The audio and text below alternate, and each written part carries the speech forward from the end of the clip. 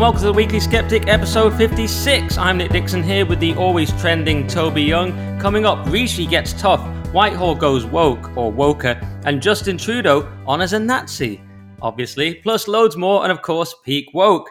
But Toby, I thought we'd start with a quick point of clarification. We've had a few people complaining about last week where you spoke about Russell Brand, and some people felt that they didn't quite understand your position or you weren't quite clear enough on due process. And some people even accused me of the same, even though I've had several tweets that were very clearly saying it's good that people care about due process. And even though I don't like Brand, I'm in favour of due process. I couldn't have made it much more clear. But your position, some people felt you were, well, one reviewer says, I could barely believe my ears at the cavalier way in which Toby was happy to dismiss requirements for legal due process. This week needs a major course correction, although they still gave us 5 stars, which is nice. So do you want to clarify your position on that, Toby? Yes, I think my position is that it's a bit simplistic to say that unless someone has been found guilty in a court of law of sex crimes, then they shouldn't suffer any negative repercussions at all. They should just be able to carry on with their life, earning their living as normal. I thought that was too high a bar because it's notoriously difficult to prosecute people for sex crimes. And in most cases, the women who are the victims of sex crimes don't want to go through the process for understandable reasons. So don't actually bring a complaint, which is in fact the case, or was the case, I think, last week when we were discussing this with Russell Brand. And I think that in some cases, if there is some persuasive, robust, corroborated evidence that someone has committed some fairly heinous sex crimes, even if they haven't been found guilty in a court of law of having committed those crimes, then it doesn't strike me as unreasonable that they should suffer some negative repercussions, which isn't to say that YouTube are justified in demonetizing Russell Brand before he's been found guilty in a court of law, or that Rumble would have been justified in doing the same had they done so, but they didn't. But I think it's reasonable for his agents, for instance, to part company with him, having kind of passed the evidence pulled together after a 4-year investigation by top-flight investigative journalists working for The Times, The Sunday Times, and Channel 4 Dispatches. So my position was a nuanced one. I wasn't saying that he isn't entitled to legal due process. Of course he is, if the police charge him with any crimes. And I wasn't saying he should be cancelled outright just because a lower bar, which is that some due process but not legal due process, has taken place. And a group of investigative journalists have assembled these charges, done their best to corroborate them, talk to the witnesses, seen the evidence that the witnesses have supplied, and so on and so forth. It seems to me that in some cases, if the negative repercussions you're facing aren't going to be ruinous, then that is a high enough bar. Maybe that's not clear enough. Maybe that's too nuanced for some people. But it just seems to me that if you're going to insist that unless someone has been found guilty of sex crimes in a court of law, they should suffer no repercussions whatsoever, then that's going to let a lot of very bad men get away with some very toxic behaviour. And the fact that he is, being held to account up to a point based on a journalistic due process, but not a legal one, doesn't strike me as a grotesque miscarriage of justice. Although I don't think he should be demonetized, lose his ability to make a living until he's been found guilty, if he's found guilty in a court of law. Is that a sort of no smoke without fire approach? You're saying you understand the agent has to cancel him, but that will affect his ability to make a living. So it's kind of the problem with that approach is it's just where do you draw the line? Because the law has to be the line. For example, with Mason Greenwood from Man United, I said, look, whatever you've heard, however much you might hate him, and many people did because of videos audio they'd heard and so on the internet. When charges were dropped completely as they were, people were saying, well, he can't be allowed to play, but he has to be allowed to play because otherwise, what is the standard and how do we do it in future? How do we, what's the precedent? There's no workable standard, even if that person you find despicable. So to me, it seems the same with Russell Brand because the only problem with your thing, I can understand it's nuanced, but is where would you draw the line in future? That's my problem with it.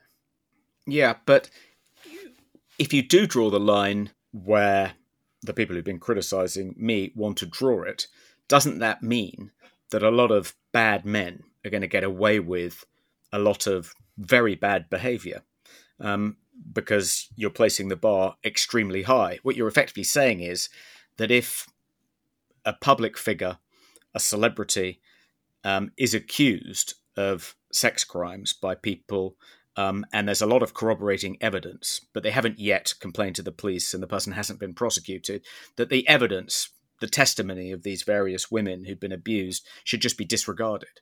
And they should be able to carry on as if they haven't done anything wrong.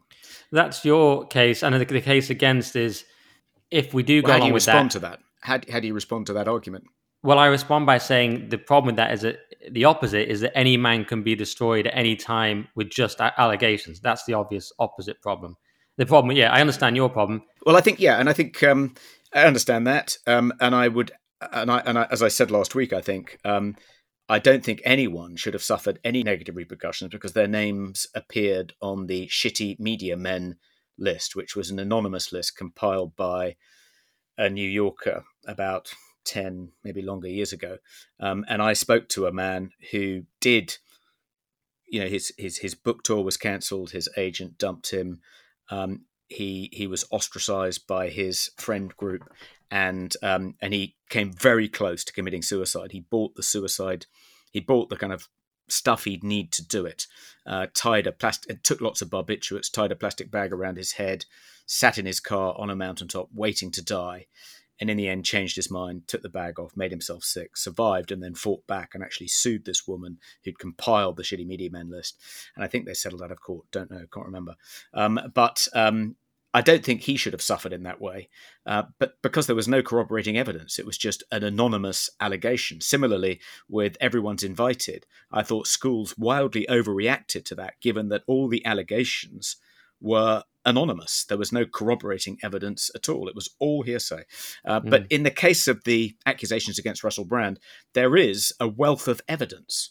I mean, you've read them. I mean, without wishing to kind of say for sure that he's guilty, he certainly looks guilty of at least some of the things he's been accused of.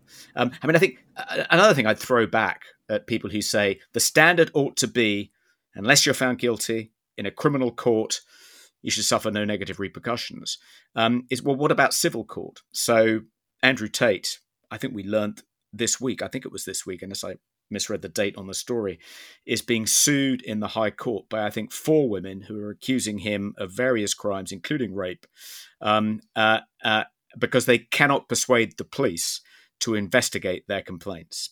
And I think they went to the police. The police have effectively said there isn't enough evidence to prosecute here. So instead, they're bringing a case in the civil court, and the bar is lower. In a civil case, you only have to show that someone is likely to have committed what you've accused them of on the balance of probability. The standard isn't beyond a reasonable doubt. It's on the balance of probability. So it could be that if Russell Brand's accusers, some of whom have now gone to the police and the police have opened an investigation into him, no charges have been brought yet. But it could be that if no charges are brought, these women could bring a case against Russell Brand in the High Court, and if they were able to convince a judge that on the balance of probability, Russell Brand had indeed done the things they're accusing him of, he would then have to pay, a massive fine. Would the people maintaining it should be beyond reasonable doubt, nothing else is good enough, claim that he shouldn't pay a fine if he's found guilty of having committed these sins in a civil court?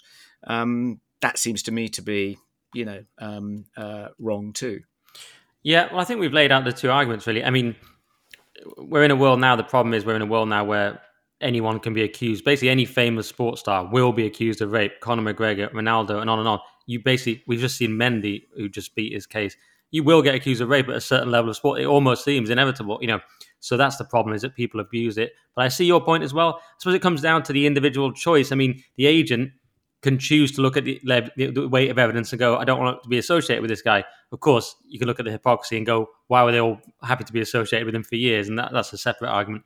But then again, is that too much like cancel culture? That's what cancel culture is. It's essentially going, we're cancelling this guy unilaterally without any court case or something like that. So that's the danger. But I do understand your point. I think we've given both sides of it, and maybe people can just make up their own mind based on that.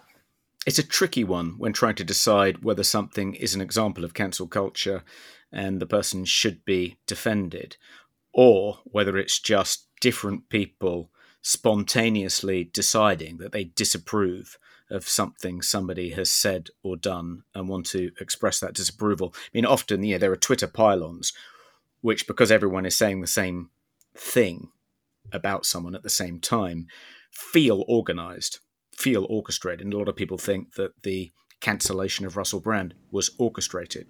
But often they're not orchestrated.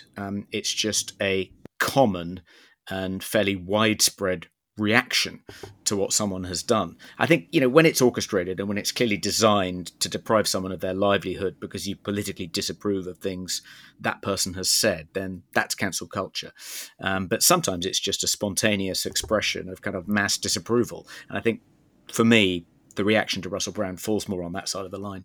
Yeah, that's fair enough. And a quick other wrinkle, finally, is that, of course, even when convicted, it can still be wrong. Andrew Malkinson was convicted and served 17 years, wrongly accused of rape. There was no evidence. There was only contested eyewitness accounts, no DNA evidence. Eventually, DNA evidence emerged that actually vindicated him, and he was finally released. But he was given an extra 10 years for refusing to confess. So that's about as disgusting as it gets. And I suppose that's people's fear. One, of course, wrongful conviction, but also wrongful conviction in the court of public opinion, which is also horrific. So I think that's what people are really worried about. But yeah, you've given the other case. Yeah, I just one more wrinkle before we get on to talk about Caroline Dinenage, is that there's the anonymity issue. So Andrew Tate has, I think his legal team have asked the High Court that if this case does go to the High Court, if they accept it and it goes forward, his accusers shouldn't be entitled to anonymity any more than he's entitled to anonymity. It has to be on a level playing field. And I don't think the judge has adjudicated on that issue yet. That's interesting, yeah. There is something in that. Yeah, well, as you say, sometimes these things can be orchestrated and sometimes they're just public feelings. So with that in mind, Caroline Dinenage, this occurred after our last episode, so we have to address it.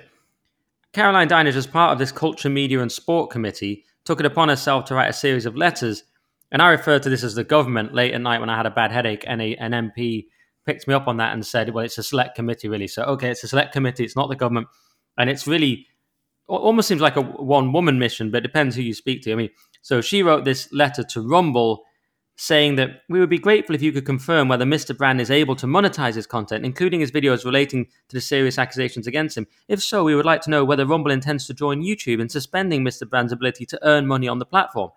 So it was an absurd overreach. She wrote to X, she wrote to TikTok, I believe she wrote to GB News about Bev Turner and Andrew Pierce, which seemed like a perfect example of a good debate on TV of the kind we don't often see on the mainstream media. So what was she thinking, Toby, with this bizarre letter of sort of semi-threatening these platforms? And of course, just to say quickly, Rumble completely wrote back and basically said, F off, we believe in free speech. We don't agree with all our creators, but that's not what we're about. We're about free speech for everyone.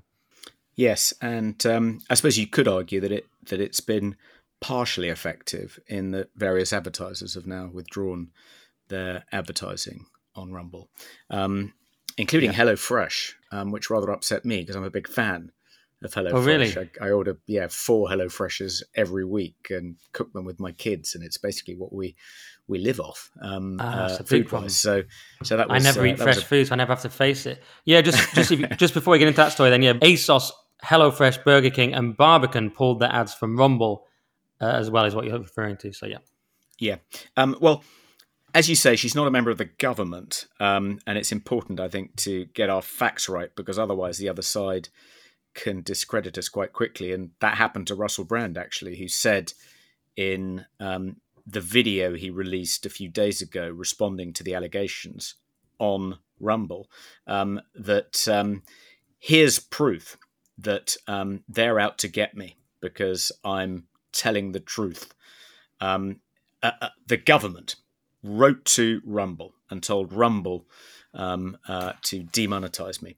And then he was immediately pulled up on that and said, misinformation, she's not a member of the government. So he immediately discredited his own argument because he'd exaggerated her importance. She's not a member of the government. She's the chair of a select committee. Select committees are made up of backbenchers, not members of the government. They're an example of the legislature holding the executive to the account. By definition, they're not members of the government. She also, some people have interpreted it as her writing to Rumble to tell Rumble to kick him off the platform, which is kind of how Rumble responded. But that wasn't what she was asking. She was asking Rumble to demonetize him. I'm not defending what she did. I think it was idiotic. I think she was just trying to insert herself into the story, saw an opportunity to get some publicity, which she thought would reflect well on her. Maybe flexing her muscles a bit as the chair of the DCMS Select Committee, knowing that Ofcom, which has just been made a far more powerful regulator by the passing of the online safety bill, won't just be the state regulator of, won't be just be a state broadcast regulator, it'll be the regulator of the internet, social media as well. Maybe she was flexing her muscles, knowing that in due course, the head of Ofcom will be appearing before her select committee and hauled over the coals if the select committee doesn't think Ofcom's doing enough to rein in people like Russell Brand on social media. So, yeah, there might have been a kind of political motive behind it, but for me, it just felt like grandstanding, publicity-seeking, attention-seeking. I also think it was an own goal. You know, even though Russell Brand slightly fumbled the ball, nevertheless, it was gifting him more ammunition, more evidence that the reason these allegations have surfaced now in the mainstream media is because he's upsetting all the wrong people. And it's a coordinated attempt to shut him up because he's telling the truth about the vaccines and the lockdown and climate change and blah, blah, blah. So, you know, I don't think that defense on his part is very credible for reasons we discussed last week. I think there's an innocent explanation for why the story is only materialized now. And I think the fact that he has become a kind of politically controversial figure on the right is a factor, but I don't think it's the main factor. By doing what she did, she's effectively, providing him and all those who still, kept faith with him with the evidence they need to corroborate that conspiracy theory. So it was really stupid. Yes. And even I have started to wonder about the conspiracy theory now. I say even I because on Brand I've been extraordinarily moderate and nuanced. But when she did do that, I was never of the opinion, they're just out to get him. I did think it made him more vulnerable that he's no longer part of the regime, but that's a different point from they're solely out to get him because of that. However, I did start to wonder, once she wrote these letters, for a second I thought, maybe the regime has people, and people have criticized me for saying the regime too much, but those people can F off. Maybe the regime has these things waiting because they do want to encroach now upon tech platforms like Rumble, alternative tech platforms. They do want to use the online safety bill, and they have certain people, assets lying around they can use. And one such asset is the case against Russell Brand. And they go, okay, now we want to launch that. Let's use Brand to do it. It did briefly occur to me that it certainly lent more credence to that idea. Because if one was to say, we want to launch an attack, it would be the perfect excuse, wouldn't it? I think the mistake you're making is you're assuming that because various establishment figures are doing their best to weaponize this scandal to try and attack free speech on social media, that they've somehow manufactured this scandal. I think that actually they're just really good at exploiting opportunities. They're kind of on a hair trigger. They're waiting to pounce like a predator. And the moment there's an opportunity they can make political hay with, they're very quick to make it, much quicker than people on the right. We saw this with the death of George Floyd. It was immediately exploited by all kinds of non-profits, Democrats, activists, and it immediately created a kind of really censorious climate around all the issues they believed in. So it became impossible to challenge them for at least, 18 months. And lots of people were punished for doing so. But I don't think that's because they, paid the rogue cop to kind of strangle or suffocate George Floyd. I just think it was from their point of view, it was just a golden opportunity, which they were very quick to exploit because they're brilliant at exploiting these kinds of opportunities. Well, indeed, many people call them the predator class for that reason. And I suppose, yeah, it's a variant of never let a good crisis go to waste, never let an alleged sex pest go to waste. And by the way, I think Floyd died of a drug overdose. But just to give your side, Toby, and that's not my side, by the way, I said I briefly considered maybe they are right. But I also thought Silky Carlo was pretty smart. And people don't like this. You're sort of the king of nuance and not going too far and not giving the other side ammunition by overstating the case. But some people really don't like that. And I did it a little bit with the select committee thing, being very careful. And then Silky Carlo did it here. And I saw her the other day briefly at the House of Lords. She, of course, is director of Big Brother Watch. She said, I will criticize censorship wherever it happens, but the government did not try to censor Russell Brand's channel, nor does this bear any relation to the online safety bill. Exploiting real censorship concerns for faux martyrdom is sad, desperate, and frankly despicable stuff. And she's linking to his video where he did do something a bit sneaky. He did sort of go, they're trying to get me, the government, this is classic. And then he did this thing, which is quite an interesting phrase. He said, in the context, remember, this happens in the context of the online safety bill.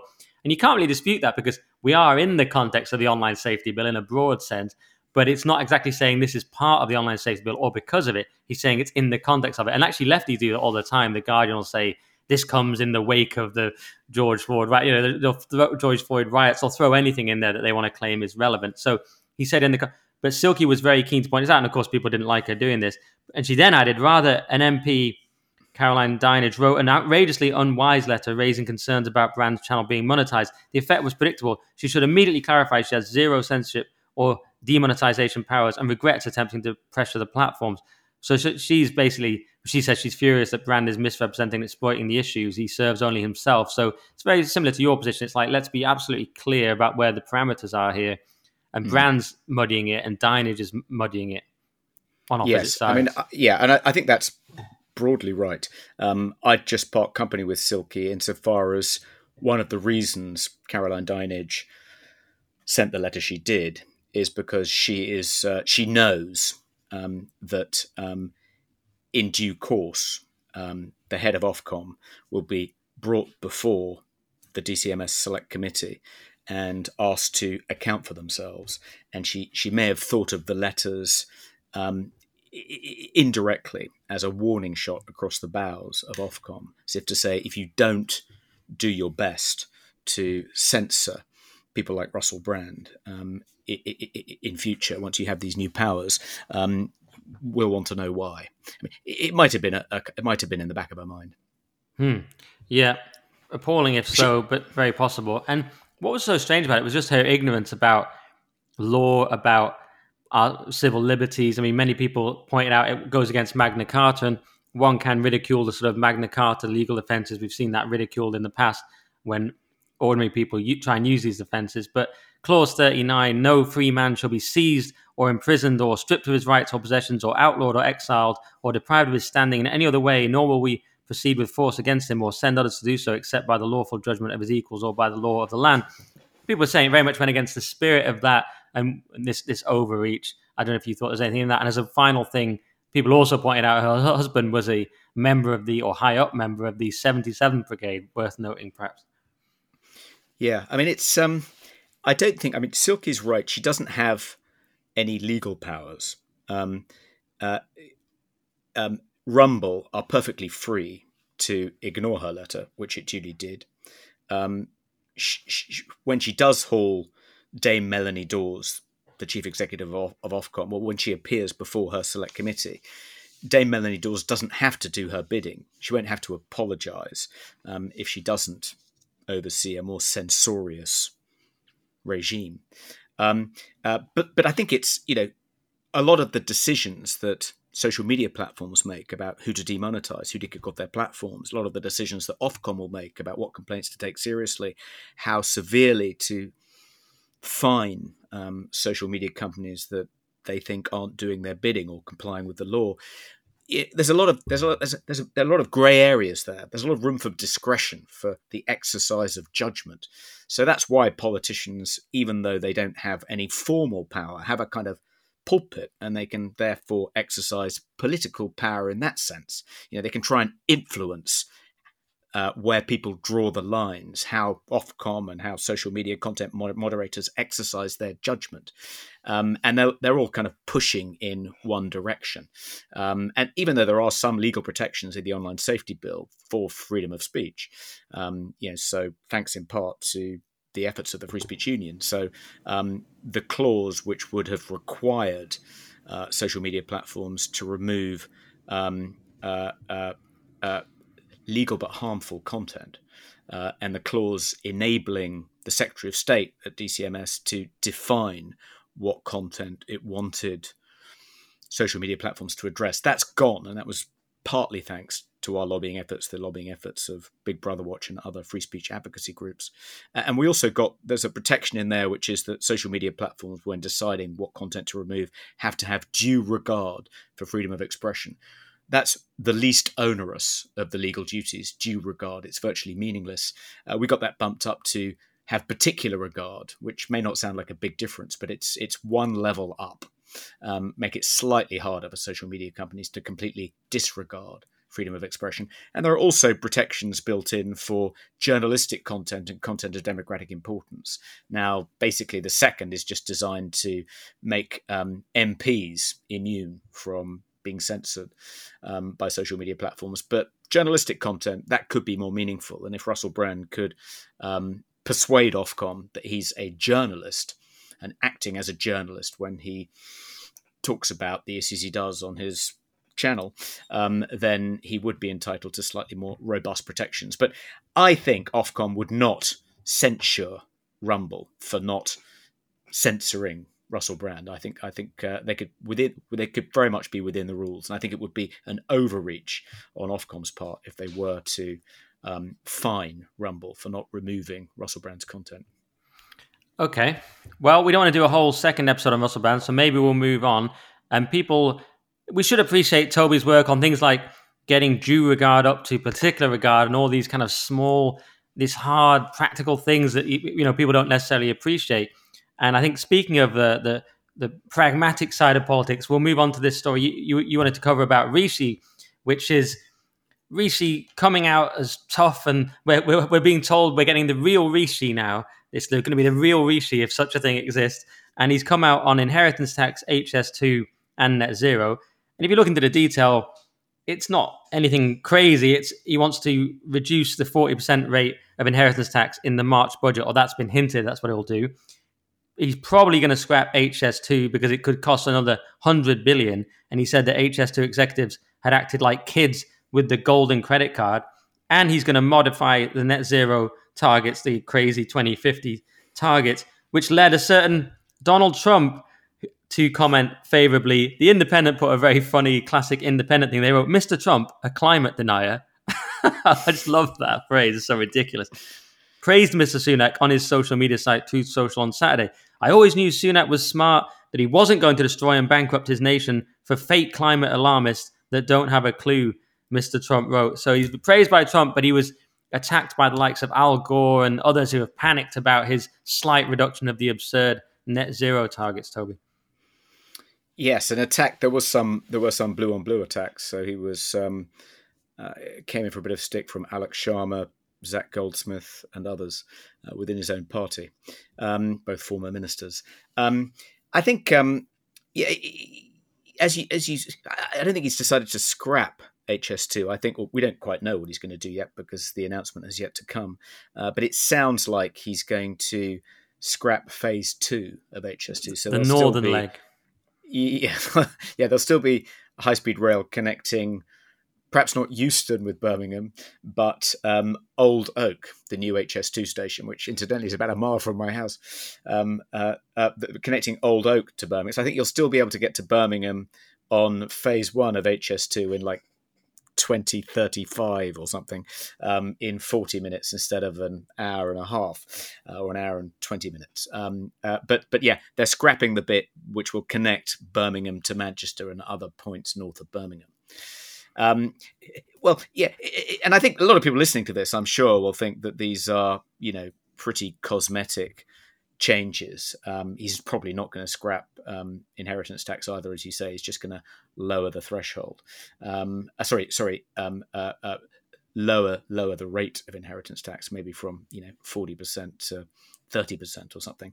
And in the case of net zero, he hasn't abandoned any of the net zero targets, which he's legally bound to observe by Theresa May passing the Net Zero Act. What he said is we're gonna approach these targets slightly more slowly, implying, I suppose, that we were approaching them more quickly than we needed to.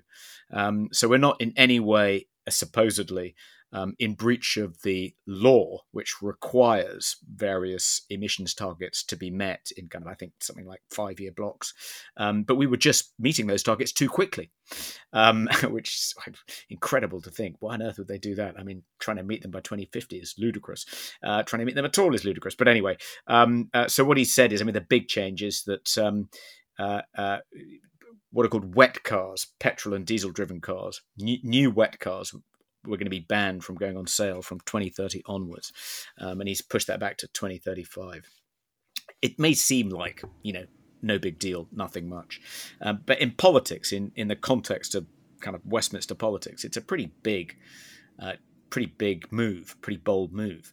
And I guess, it seems to be a bit of a departure from his kind of previous strategy, which is to say, these are my 5 pledges. I'm going to meet these 5 pledges, one of which was do something about the small boats. I think he's realised he's not going to be able to meet those 5 pledges. Maybe inflation will come down a bit more between now and the election.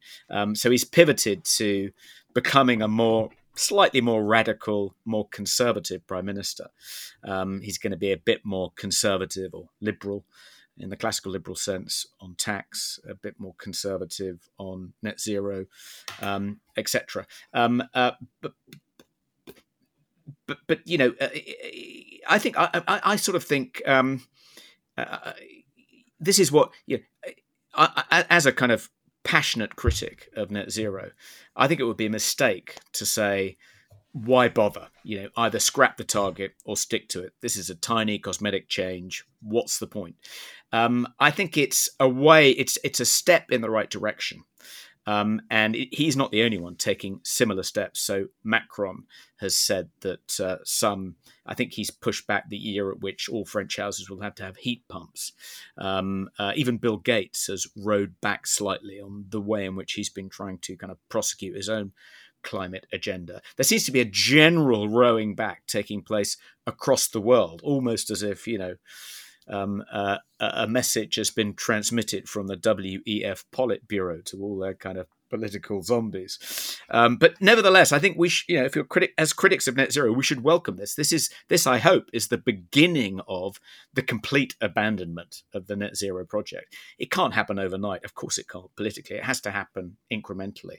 But it feels to me as though there's a pivot away from the net zero agenda taking place across the West. And that's partly because, I think politicians, it's dawning on them that these targets are going to immiserate their populations, make them unpopular, make energy prices unaffordable for ordinary people, particularly in the context of the war in Ukraine and Russia not exporting gas to its European neighbours and so on and so forth.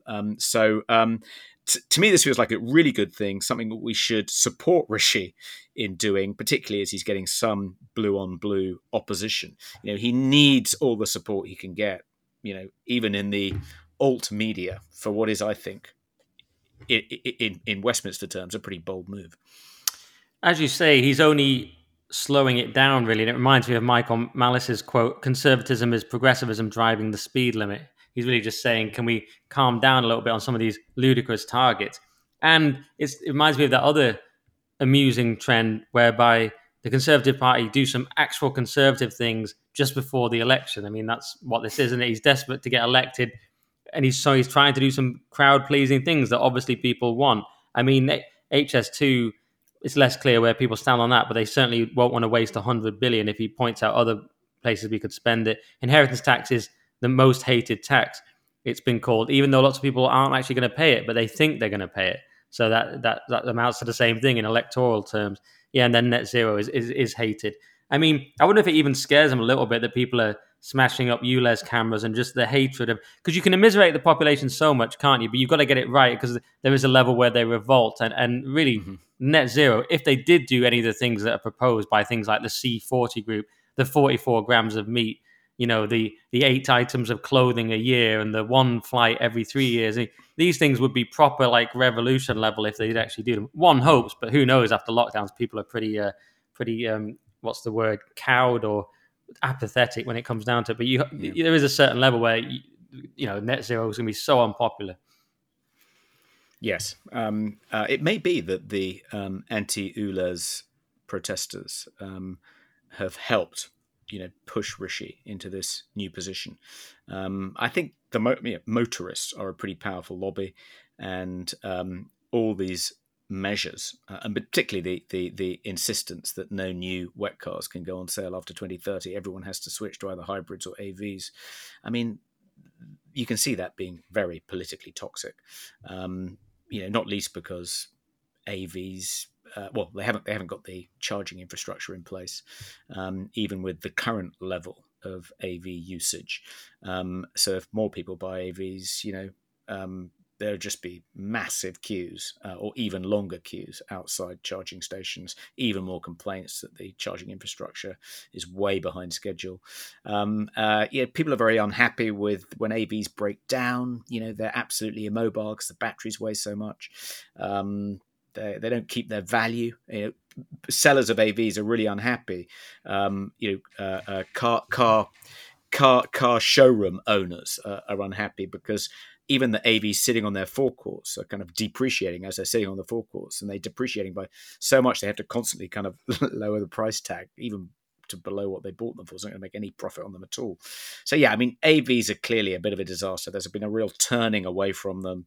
They're no longer the kind of glamorous status symbol they once were. I think all of that helps, and I think the kind of the popular uprising, the Blade Runners. Actually, maybe we haven't paid enough kind of tribute to the Blade Runners. I feel slightly hesitant because I was quite unhappy with Chris Packham praising members of Extinction Rebellion and Just Stop Oil and other extremist environmental protest groups for breaking the law, and saying, at some point he envisages he's going to have to break the law because this is a matter of life and death. Some things are just too important.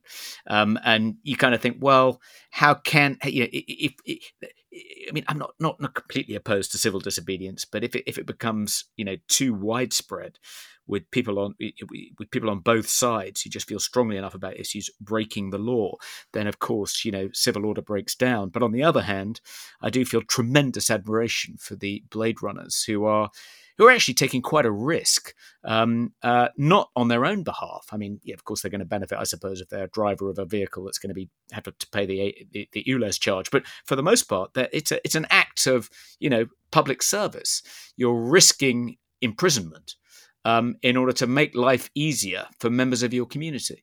There's something admirable about that. I mean, it's clear, I think, how other people will benefit by their breaking of the law. And the law is clearly an ass in this case, far clearer than it is in the case of, when Extinction Rebellion break the law. Are they really benefiting anyone? They're just making everyone's lives more difficult. Yeah, and I thought there was a key difference there. I mean, yes, we don't want to necessarily advocate breaking the law, but the key difference was it's on a state-owned news channel, or state-owned channel, Channel 4, that Chris Packham was on with that absurd piece where he was sitting there going, I think about, should I break the law? It was this really absurd thing, but the fact that it's state-owned and the fact that that's very much the establishment side, they're basically advocating Extinction Rebellion in a tacit way. It's a narco-tyranny where they're allowed to get away with it. Whereas the Blade Runners are clearly against the establishment, taking a risk, against something Sadiq Khan's bringing in. Do you think that's a meaningful distinction? I mean, this other kind of law breaking is actually being promoted by a state-owned broadcaster.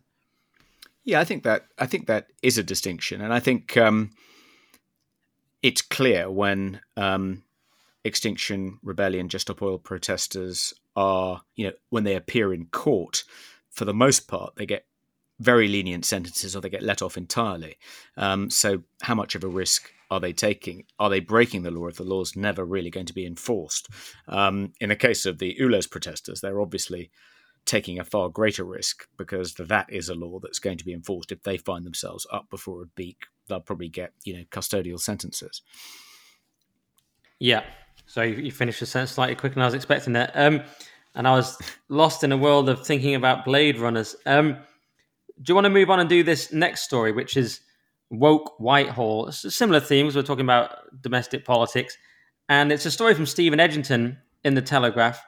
And we all know Whitehall's woke, but it's even more woke than you thought. So the cabinet secretary has been warned by senior civil servants of a woke takeover of Whitehall that risks improperly influencing government policy. Simon Case was told in a letter signed by 42 staff from 16 departments that ideology on gender promoted by trans activists has become embedded in the civil service in a significant breach of impartiality. It says the concept that everyone has a gender identity, which is more important than their sex, is treated as undisputed fact. And I could go on and on. It's pretty shocking. 8 of the 42 signatories are anonymous as they regard it as too dangerous to their careers to reveal their identities.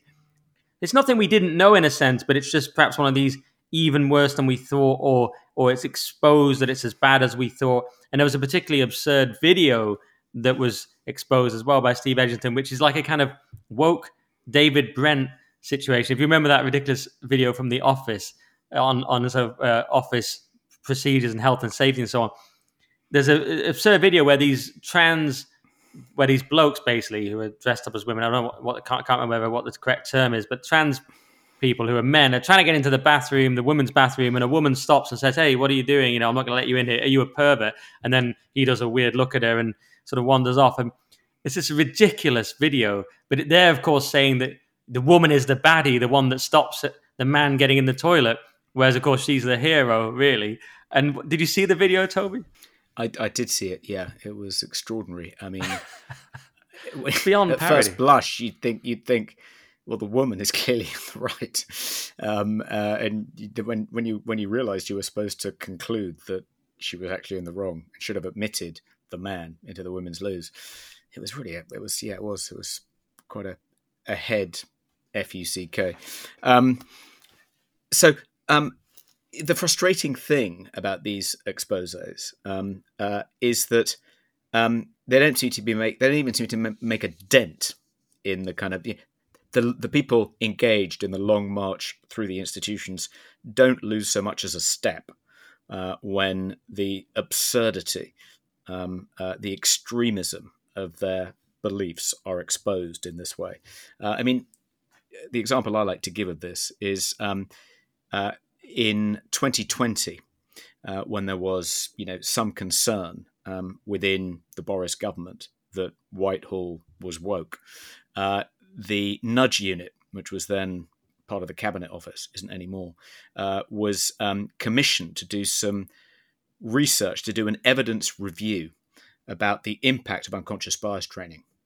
Unconscious bias training was absolutely rife within Whitehall. A lot of money and time was being spent on providing civil servants with unconscious bias training in the belief that it would make them less biased. It would reduce discriminatory and prejudiced behaviour within Whitehall. And it was sort of turbocharged by the death of George Floyd, whether from a drug overdose or suffocation. So the Nudge Unit sifted through the evidence, did an evidence review, and published its findings, which were not only is there no evidence that unconscious bias training reduces discriminatory behaviour, there is some evidence that it increases it. And of course, that shouldn't really come as a surprise. If you racialise a workplace, if you tell white people that they're privileged and black people that they're oppressed, and it was ever thus, and even if they try their hardest to change, their unconscious is going to be at work sabotaging their efforts to be better citizens. Of course, that's going to increase discriminatory behaviour and not reduce it. But did that make a dent? There was even the recommendation. I think it was Kemi Badenoch, then the Women and Equalities Minister, who'd commissioned this piece of research, said on the back of this research, we are going to phase out unconscious bias training within Whitehall. We're going to put an end to this pointless, potentially harmful waste of time and money. And it didn't put an end to it in the slightest. A minister, they can be confronted with evidence from a Cabinet Office, unit. The minister can say, we're going to phase this out. The opposite happened. It's just been ramped up tenfold in the past 3 years. And so the question is, why is the civil service so impervious to this kind of criticism? I mean, maybe because it's not elected. But it's not just that. It's partly because Jacob Rees-Mogg explained it to me. Jacob Rees-Mogg did his best to try and row back some of the kind of extreme manifestations of wokery within the civil service when he was a member of Boris Johnson's cabinet, and didn't get very far. And as he explained it, it's partly because central government lacks the levers to bring about behavioural change within Whitehall. This dates back to a reform Margaret Thatcher made, which was to make all the Whitehall departments independent legal entities with their own legal personalities. So it makes it harder for the civil service unions to require all their members in different departments to strike if they're independent legal units. I don't quite understand the politics of it. But anyway, Margaret Thatcher introduced this reform in order to make the civil service less susceptible to being influenced by hard left trade unions. But the upshot is there are no levers now that central government, that the cabinet can pull to bring about behavioural change. It has to be a battle won by one hill at a time, as it were, because they're all now independent legal entities, which makes it impossible, even if central government says no more unconscious bias training, to get them all to comply with that edict. But the other reason I think there was a really good little snippet from a recent Free Speech Union panel called "Is There a Left Way Back from Woke? Can the left rescue themselves from woke capture?" And we had 3 left-wing people on the panel, and one of them was Alan Sokal, who was originally responsible for the Sokal hoax, which is why the subsequent hoax by James Lindsay and Helen Pluckrose and others was called Sokal Squared. Anyway, he was the original hoaxer, a kind of anti-postmodernist, but a member of the left. He said that one of the reasons wokery has made such headway within the professional managerial class, he said, he sort of explained it, he sort of divided the PMC into 3 different bits, but he said the kind of lower PMC, which is where the bit that most civil servants belong to. He said one of the problems for members of the lower professional managerial class is they're not paid very well. Often when they meet members of the upper working class, plumbers, electricians, they actually earn more than the members of the kind of lower tier of the professional managerial class. So how do they cope with the kind of psychological humiliation of discovering that far less educated people who aren't by any measure professionals are earning more than them? Well, one way is to cast themselves as their moral superiors. We are bringing about these important changes in British society. We're protecting the most vulnerable. We're doing our best to compensate people for the legacy of white supremacy and colonialism and heteronormativity. And by the way, I'm using those words ironically in inverted commas. I'm not endorsing the thinking behind staving off the reviews. Staving off with the reviews, though, the critics in the reviews. But I think that is a large part of it. One reason the civil service, which for the most part is made up of members of the lower professional managerial class, have gone all in on wokery-pokery, is it's a way of making themselves feel superior to members of the working class, feel morally superior to people they think of as doing less exalted work, but who are paid more than them. Very good point. Yeah, very similar with academics on the lower end, I suppose, as well. Yes. Yeah, absolutely. Yeah. And speaking of Sir Jacob Rees-Mogg, he points out here, attempts to implement reform are blocked by senior civil servants, adding, this obstruction and wokery cannot continue. It is designed quite simply to stop democracy working. So, yeah, it's like you say, though, these things don't make a dent. One reason is, from my speaking to the extended blob, as I call them, in North London, and people in my football team and so on, is that they basically see the Telegraph as a sort of Nazi pamphlet anyway. I mean, these things tend to break in the Telegraph. We saw the lockdown files broke in the Telegraph, and that's all just within the sort of, that's just the right wing anyway. Of course, they would say that. So, yeah, they don't seem to have any impact at all, do they? And it is sort of depressing. I mean, that video you'd think would have some impact, but I don't know. Let's see. It can all collapse, wokery, very quickly. Do you want to say any more on that, Toby? Because, I could say more, but I've got so much printed out, but it's almost too big to get into. We have so many topics. And I think basically our listeners understand it anyway. Whitehall's incredibly woke, I mean? I think it's going to surprise everyone. It's like, just reading the story, it was like a kind of peak woke kind of bonanza, wasn't it? I mean, so much material in there. But yeah, I don't think we'd be telling our listeners anything they don't already know. Yeah, okay, fair enough. But it was an important story. But let's see what happens. Now we've got two interesting stories. I mean, I don't know which one to do first. Maybe we'll do this football focus story. Did you see this one? This was it's kind of a sharp turn, is why I wasn't sure where to go next. But the viewing figures have massively declined, and the BBC blamed the people. This was kind of very amusing. So Dan Walker was the presenter of Football Focus, and then Alex Scott took over. And since Alex Scott took over, a woman, for those who are not football fans, the viewing figures have just plummeted. So they went from 849,000 in 2019 to just 564,000 last month. And in classic BBC style, Scott is not being blamed by her bosses, the Mail says, and remains highly regarded at the BBC, who are set to give the former England defender a prominent presenting role at next summer's Olympics. So it's a classic BBC thing. Men basically don't want to watch female presenters on men's football, but the BBC go, well, that's because they're wrong. And now some people might say it's not that, it's actually just that Alex Scott is not a very good presenter, whereas someone like Kelly Cates is actually quite good. And she is quite good. I've watched her on some live shows as well. She's actually genuinely funny. Her wit almost reminded me of me a little bit. She was putting Gary Neville in his place. She's actually quite funny. So maybe it's okay to have women who are good, but very classic BBC that they just immediately blame the people. And then it took another turn when Dan Walker got on X and he said, it's hard to see Football Focus struggling. I loved it growing up and it was an honor to present and I still miss it. We poured everything into that show every week and worked hard to keep it relevant. I hope it stays part of the TV landscape. Translation, some broad took over from me and now it's tanking. That's basically what he said. Yeah.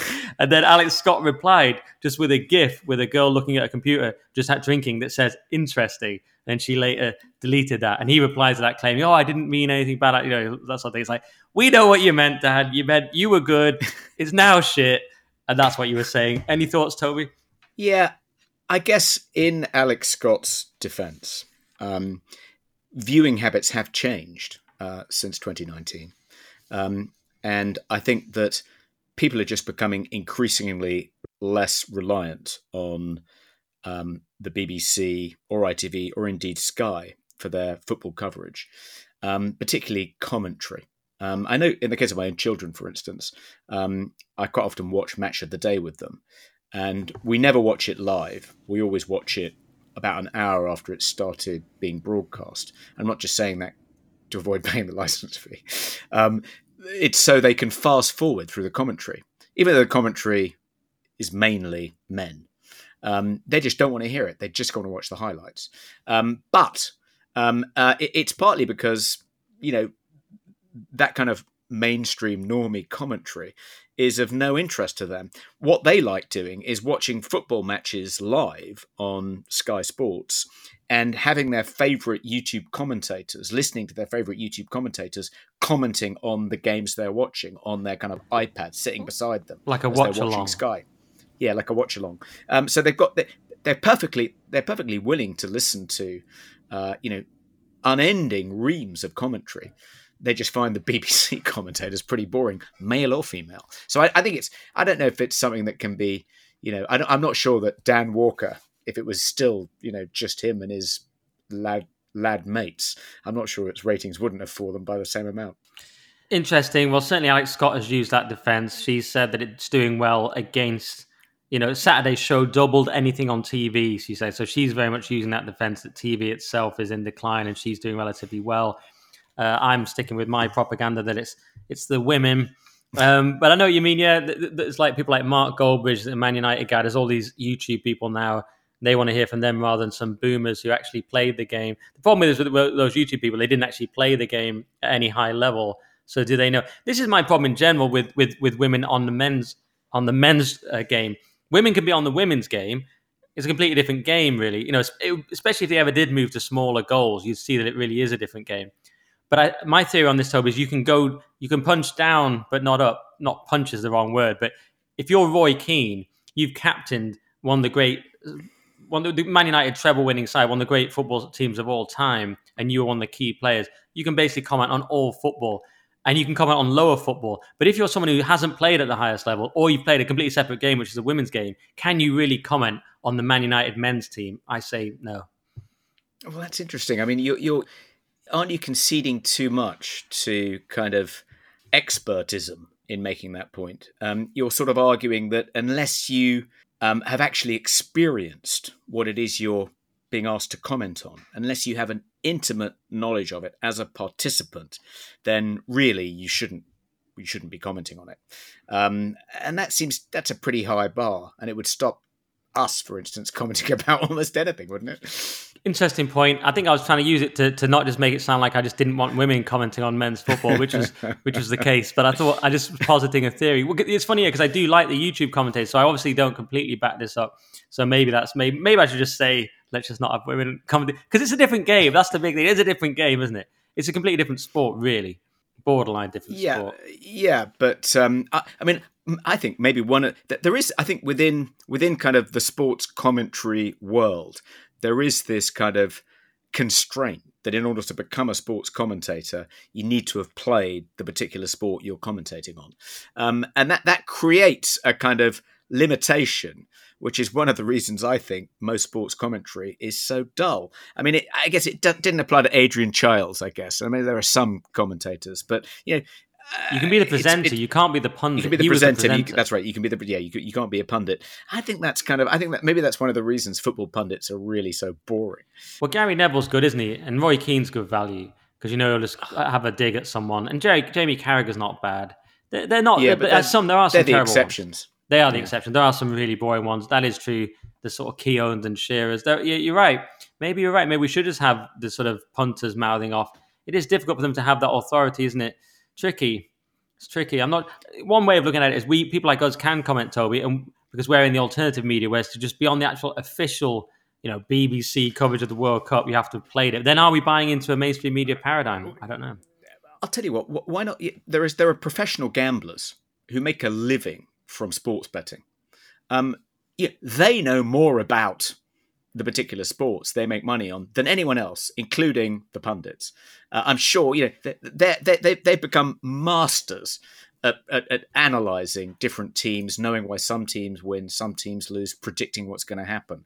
They should be the people commentating, not ex-footballers with two brain cells to rub together. I'd love that. I'd like, so Gary Lineker, to be like, Gary Neville, you won the treble with Man United. What do you think? Steve, you like a flutter on the horses. What do you reckon? Who's going to win this one? Yeah, I mean, maybe. It's another little wrinkle is that managers can commentate. Remember when Mourinho was in between jobs and he came on and he was like a really entertaining pundit. Now, he didn't play the game at a particularly high level. He was okay. He wasn't he was notoriously not that good. Klopp wasn't that good, but they were top managers. But so they can comment as managers at the top level. So that's another nuance. It's funny, isn't it? But you make that kind of prompts another point, which is for the most part, managers are drawn from the kind of pool of ex-footballers. It's almost like a guild, isn't it? Like you want to commentate, you have to be an ex-footballer. You want to manage, you have to be an ex-footballer. It's almost like a protection racket. I'm sure that many people who haven't played football will both be better commentators and better managers. There was that guy who's managing that team in France, isn't there? Who did really well playing a video game. Football Manager. I was about to say that. He was the exception. That could be a new precedent. You've just got really good at Football Manager. Yeah. Or you're really good at FIFA. Yeah. I can beat Gary Lineker at FIFA, therefore I know more about football than him, and I should be presenting Match of the Day. It might happen in future. You just got to win a lot of coaching badges and things, haven't you? You've got to do all your badges. Maybe that'll happen more in future. Because you do have to be smart as well. It's not that many footballers that are smart enough to do it. They're good at playing, but they don't have the emotional control or the intelligence to run basically a massive company. It's a different kind of mind, isn't it? So a few do, like Mourinho, and they're rarely the best players. Although in the case of Pep Guardiola, he was also a top player. So anyway, this might be alienating some of our listeners. We should have Blokes Corner where we talk about or sports corner. We've got so many corners now. Somebody even suggested we do Culture Corner. That would be controversial. I get some stick from the old London Calling fans. Some of the nastiest comments I've had have been from London Calling listeners. So you had a few bad eggs listening to that show, I've got to say, as well as many good people. Good people on both sides, but there was some they probably weren't bad eggs. They're probably just, so attached to the London Calling format. They find it irritating when we sort of, pay tribute to it by doing similar bits. Well, they just love you and hate me is another way of putting it. There's one person that insulted me so badly. I'm not even going to read the review because it put it in someone's head. They insulted my appearance. they used some of the worst possible insults you can use about someone. It was so horrific. I'm not even going to read it out because it'll put it in It's people's probably head. because they've noticed how you've overreacted to negative feedback, and so they're trying to provoke you. Yeah, when it won't work because I'm now unboxing, so I've got total emotional control in the ring. I've smashed up my knuckles and my right wrist is knackered, but I'm you can't phase me now with now I've been punched in the face and I got the ball kicked in my face last week at football, and I've won 3 matches in a row this season in my 5-a-side team. So you can't really phase me anymore, Toby, because I've become under such pressure. I'm being used to, being in the ring. I've literally done like 3 boxing sessions. I don't know what I'm talking about. But yeah, I'm on a different level now on a world heavyweight title bout. Exactly. You have the and experience. I've got an iron mind. And here's another story about men and women that really bothered me. It was Jeff Norcott on Politics Live, and he was making a good point. He was raising the issue of male suicide under 50. He has a new book out about blokes, and he's a blokey bloke, but he makes some really good points. And he was interrupted by Ava Santina, who is the politics correspondent for Joe Politics, or something like that. And Francis O'Grady, a Labour peer and former big union person, which you'll be able to explain more clearly. And they both chipped in with some appalling comments. Jeff Norcott was talking about more men, men were more susceptible to dying of COVID. And Ava Santina was like, yeah, but women were doing the laundry. It was like a mad, kind of insane point. And later, Francis O'Grady said, yeah, but what about sexual assault? And what about the pay gap, the mythical female pay gap? And Jeff kept saying, yeah, it's all well and good. I'm not against any of that. But what about, this segment is about men. And it was so incredible, the aggressive whataboutery. They couldn't let it lie. And the idea of male suicide was so appalling to them, not the actual suicide, but that it should be given a minute to be discussed. And just for context, it was about whether there should be a minister for men. And it was very similar to how Jess Phillips laughed at that idea in the past, openly, scornfully laughed at it. It was one of the most disgusting things I've ever seen on mainstream TV, and that's a pretty high bar. What do you think, Toby?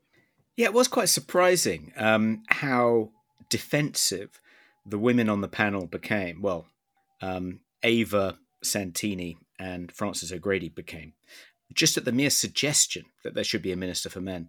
And Jeff Norcott put the case about as mildly as he could have done. He didn't say, I think there should be a minister for men. He merely pointed out that there were some problems that men were suffering from, which might need to be addressed in a bespoke way, making that, that's the same argument as to why there's a minister for women. There might be political solutions for problems which are afflicting just men. But he was saying, let's discuss it. He wasn't saying, I'm completely persuaded by this, let's appoint a minister for men. But merely running it up the flagpole in that quite mild way provoked these women into these kind of hysterical defensive reactions. And it was extraordinary. He wasn't saying there should be a minister for men, but not a minister for women. He wasn't saying that men's problems are more important than women's problems. He was merely saying that there are some problems which are unique to men, such as the fact that men are much more likely to die from suicide than women, and suicide is the highest cause of death, I think, for men under 50. These are some pretty big problems that society ought to be concerned about, and perhaps one way of addressing them would be to appoint a minister for men. You could think about how to address them. But he wasn't saying in any way we should downplay problems which uniquely afflict women. But that's how they heard it. And even when he repeatedly said that he wasn't suggesting women didn't have problems too, and he wasn't saying there shouldn't be a minister for women, and even when Damien Green, the ex-cabinet member on the panel, made the same point, it just didn't land. The women just heard it as there should be a minister for men, not a minister for women, because men's problems are much worse than women's problems. It was extraordinary. It was extraordinary, and it's quite amusing that you use the term hysterical there, kind of Victorian. I know, I immediately regretted it. I'm now going to be. They had a fit of nerves, and they came over all faint and then died of a broken heart.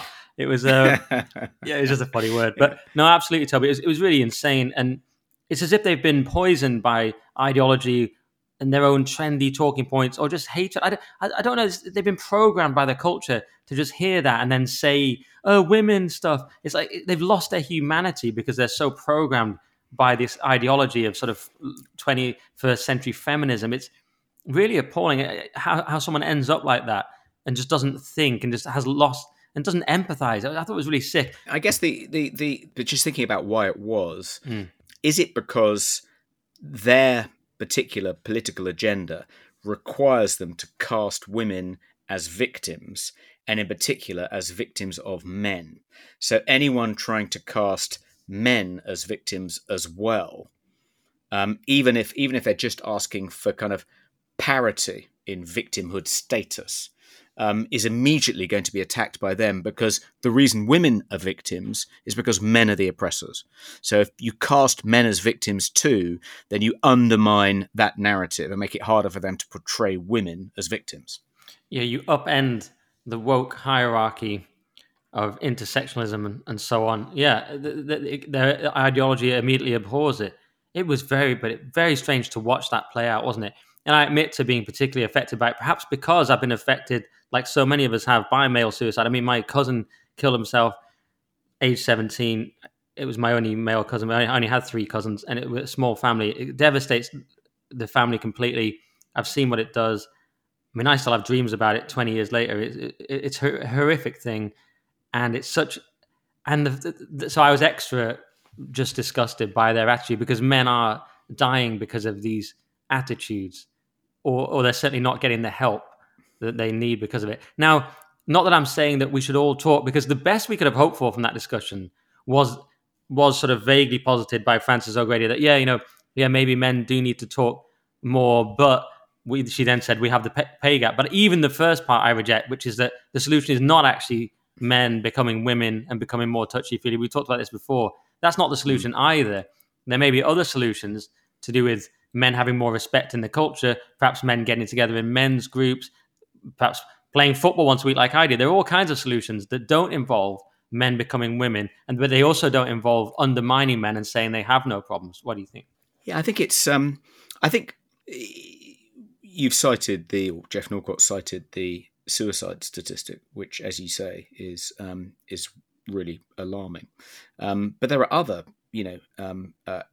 statistics which seem to indicate that we are no longer living in a kind of patriarchal society.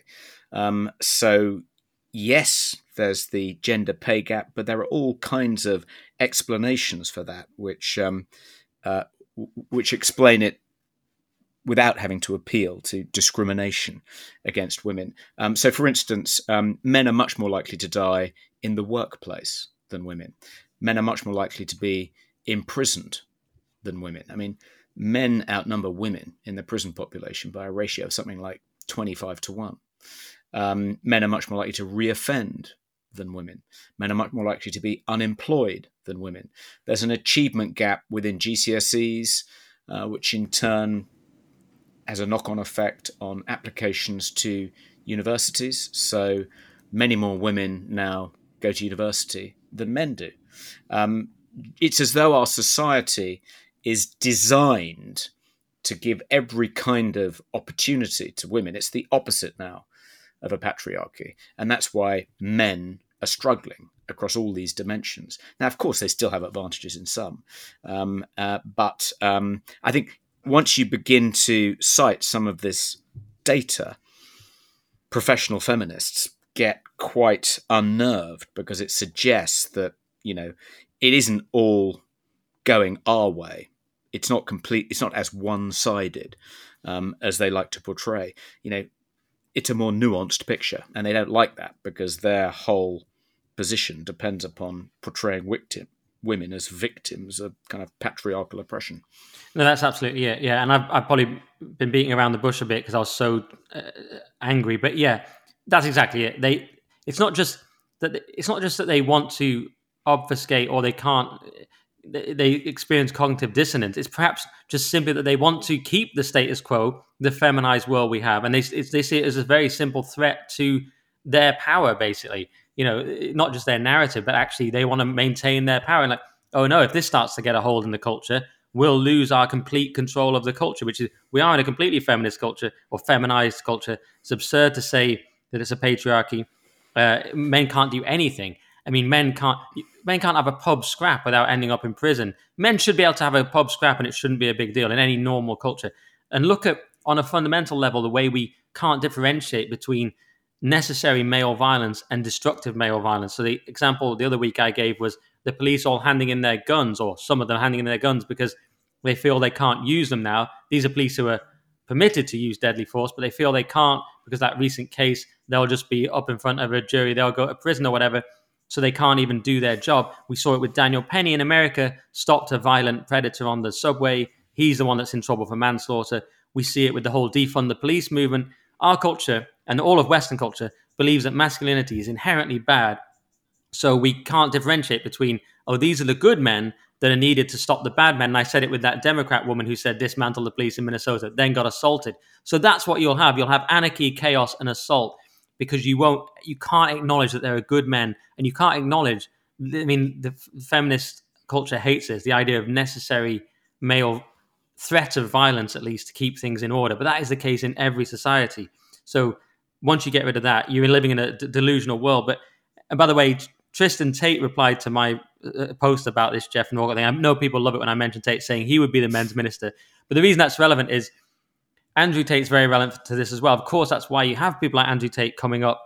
The mainstream is going to have to finally reckon with masculinity. And we see little examples like the Jeff Norgott clip and like Caitlin Moran's pathetic attempt to reckon with it. By the way, Francis O'Grady and Ava Santina, they shouldn't be talking about masculinity anyway because they don't know anything about it. So I don't even want to hear their views on it. And they shouldn't be shutting it down. They should just be listening in that case. And I'd just like to finally add that Scott Adams said something really provocative about Andrew Tate. He said, being a Democrat in 2023 means TikTok is raising your daughters and Andrew Tate is raising your sons. And he also said it again. He said, the Matrix is trying hard to prevent Andrew Tate from raising your sons, but it isn't working. He's totally raising your sons. So he's using this now to wind them up. And that's true, though, that many young men are influenced. 52% of men 16 to 17-year-old have a positive impression of Andrew Tate, only 19% negative. And that was from a BBC hit piece against Tate. And the reason I have that stat memorized is I'm doing a talk on Tate at the upcoming Battle of Ideas. So I'll be making my Tate is like Brexit point.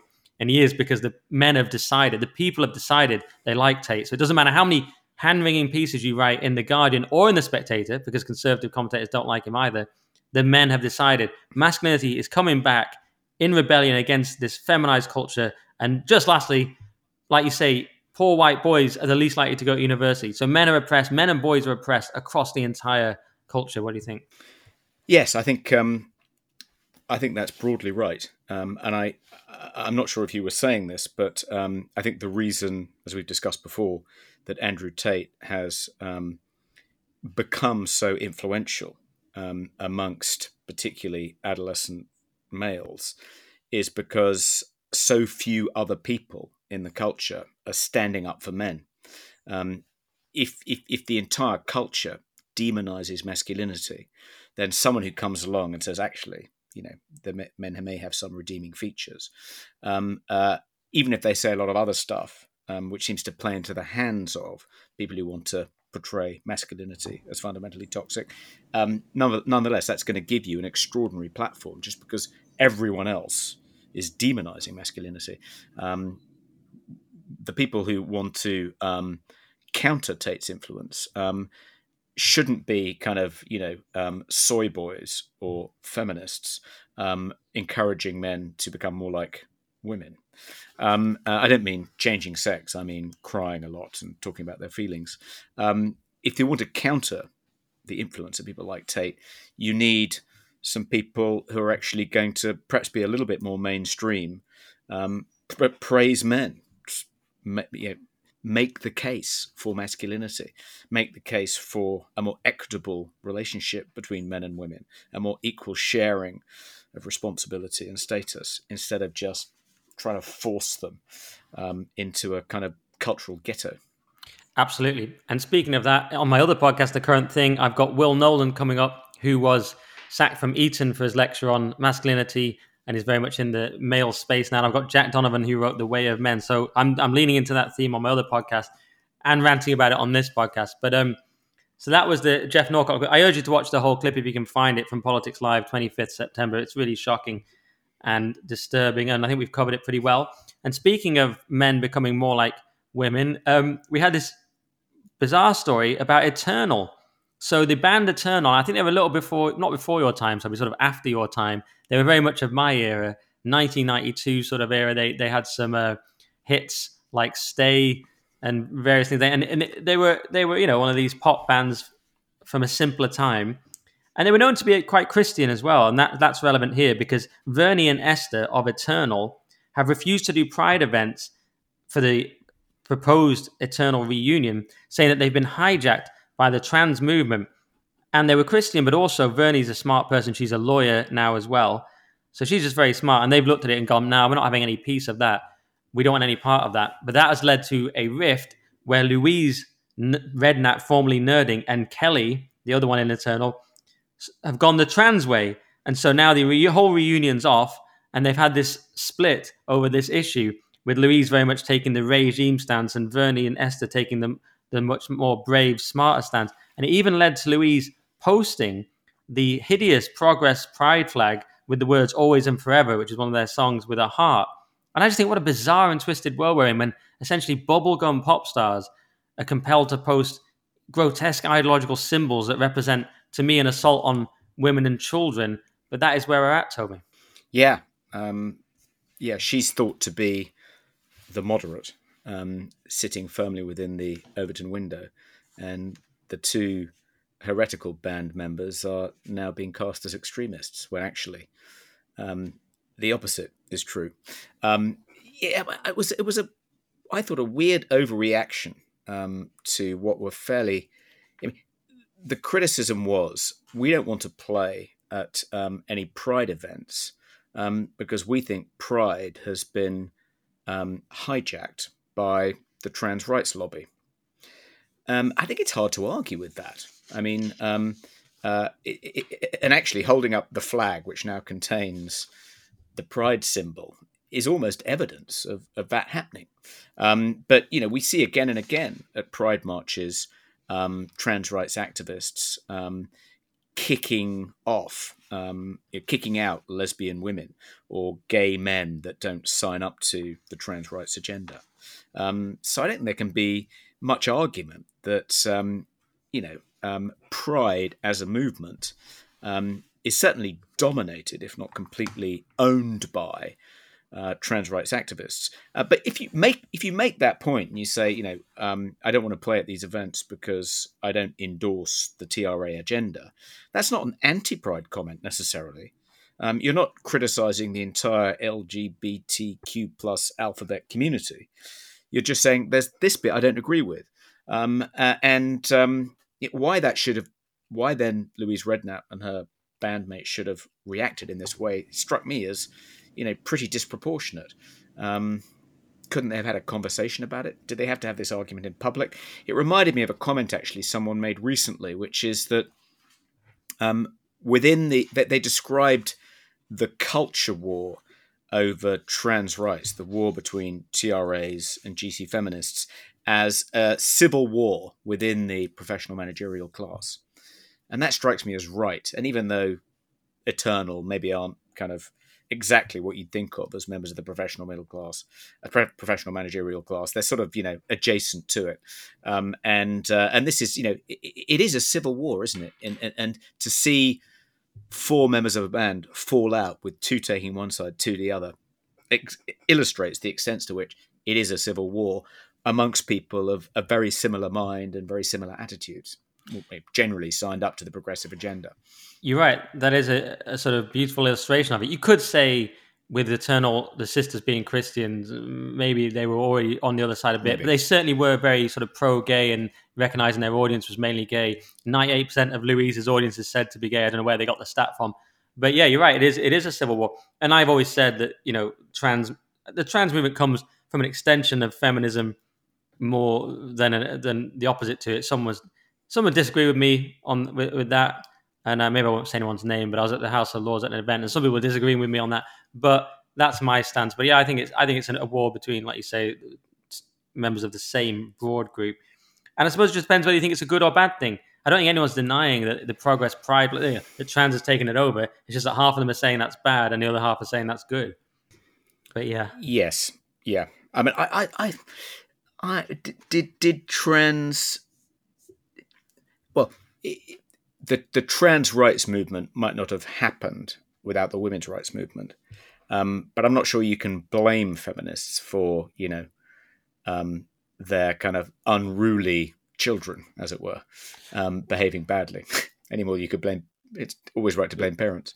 Well, the argument goes broadly that once you say women can be like men, they can be in the army, they can be CEOs, whatever it is, and you take away the traditional role of a woman, child rearing and so on, you say, no, we're basically just other men. So then and the ultimate logic is, well, why can't they just literally be men? That's one of the arguments.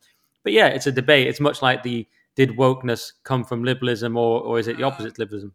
But the fight is more often between gender critical feminists and trans women, i.e. men who identify as women rather than women who identify as men. And it's more that I think that, it's partly, as we know, it's partly a kind of sexual peccadillo, being, what's it called? Autogynephobic, whereby you become turned on sexually by dressing up as a woman. But it's also partly because, isn't it, that men are jealous of the status that women enjoy in our society. They find being men so difficult. They struggle so much with their own masculine identity that they want to enjoy some of the kind of perks, some of the status that women enjoy, and that partly is testimony to the success of the women's movement. But on the other hand, they also want to kind of. It's almost as though they haven't abandoned quite their male identity, and they are dressing up as women in order to fight the feminists on their own turf and claw back some of the rights feminists have won by pretending to be women to make it more difficult for the feminists to fight them. I mean, in some ways, you could say they were kind of, they were the kind of elite shock troops of the manosphere, kind of trying to kind of, claw back some of the power that feminists have won through 50 years of struggle. Yeah, on their own turf was presumably not a deliberate pun there. But we proved in the last story that women run the society and have all the perks. So yeah, and we've talked before about the perks of insults, haven't we, with that story about whether you can call a woman a wanker or a trans person a wanker. We've talked about that before. So yeah, they want the perks. But I've just never found it convincing. I found it a useful weapon the TERFs use to call it misogyny, right? It's a useful word because everyone hates men. And the worst thing you can be is a misogynist. They throw around the word the trans movement is misogynist. I think that's a very useful tool, but I've never found it convincing as an origin of where the trans movement comes from. It comes from leftism. It could come from an extension of feminism. It comes certainly from wokeism and progressivism. The idea that suddenly it comes from like misogynist conservatives, for example, or something like that. It just not. There might be some misogynist outcomes, like there's a man suddenly in the change room, but that's not the genesis of it. It's impossible. I think where feminists do have to own some responsibility for transgenderism is because for decades they've maintained that gender is a social construct. There are no biological, that's what I meant about differences between men and women. But if you think that, it's almost as though the trans rights activists are pushing that idea to its logical conclusion and saying, okay, if gender isn't a social construct, then sex. Sorry, if gender is a social construct, then so is sex. Sex is a social construct too. There's nothing to prevent me changing sex, just as there's there's no biological basis to gender differences. Although they have kind of reversed positions on that. I think so the feminist position is gender is a social construct, but sex is rooted in biology. Whereas I think the kind of extreme trans position is that sex is a social construct, but gender is biologically influenced. And often part of the case for why they feel they've been born in the wrong body is that they claim they've got gendered brains. They were born with a female brain in a man's body, and they've got sort of a female soul. Somehow their essence is female, and it's like a kind of, they're making the same reductionist arguments that the feminists would criticize, defenders of the idea that there are biological differences on average between men and women psychologically. Anyway, it's certainly very complicated, but I very much feel on the side of the GC feminists in this particular battle. Did you see that in the latest British social attitudes survey, the kind of the headline finding is that on virtually every culture war issue, the British public have shifted to the left in the past 3 years. So it was last done in 2019. More recently, it was done in 2022. But on the trans issue, they've supposedly become less liberal because people are now more prejudiced against trans people than they were, or they're less sympathetic to gender self-ID than they were. But actually, I think that's a kind of a misconstrual of the finding, because siding with the gender critical feminists over the trans rights activists in this particular conflict does not make you illiberal. That's kind of allowing the TRAs to kind of frame the discussion. It's conceding too much ground. Yeah, we did that story. I have it somewhere. I can't find it. We did that story on Headliners, and it was massive cell phone from, it was either the Independent or the Guardian, saying like, "Oh, it's weird how they become less liberal on this." It's like, yes, because you've obviously exposed the problem there, then haven't you? That it's not about liberalism and that there's something going really wrong here. One of the things was the idea you can just assign your own gender on the birth certificate, or it shouldn't be assigned. But people had massively reduced their belief on that because they've seen what it entails. They've seen the extremism and just hideous nature of the trans movement, and they've gone, "Oh, what's all this about?" Yeah, so it completely cell phone. They go, "Oh, why have they become less liberal on this?" Well, obviously, there's because something wrong and illiberal about it. So yeah, there's answered itself. There's been one other trans story in the news this week, or probably more than one, but one that I noticed, which is that there's been a bit of criticism of the Office for National Statistics, who carried out the most recent census. And the most recent census, for the first time, included a question to try and identify what percentage of the population is trans. And the headline figures were 0.2% are trans women and 0.2% are trans men, I think something like that. And turns out that may be a wild exaggeration, because as several people have pointed out, most notably Michael Biggs, who's a sociology professor, I think, at Oxford. If you drill down into the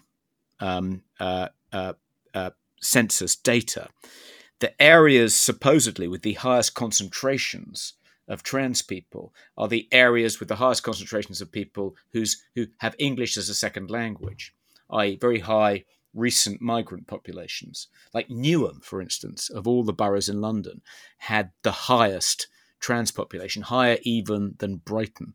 Why is that? Well, according to Michael Biggs and others, it's probably because the respondents simply didn't understand the question. They were so unfamiliar with the idea of sex assigned at birth and the idea that your sex today could differ from your sex assigned at birth that they just answered randomly.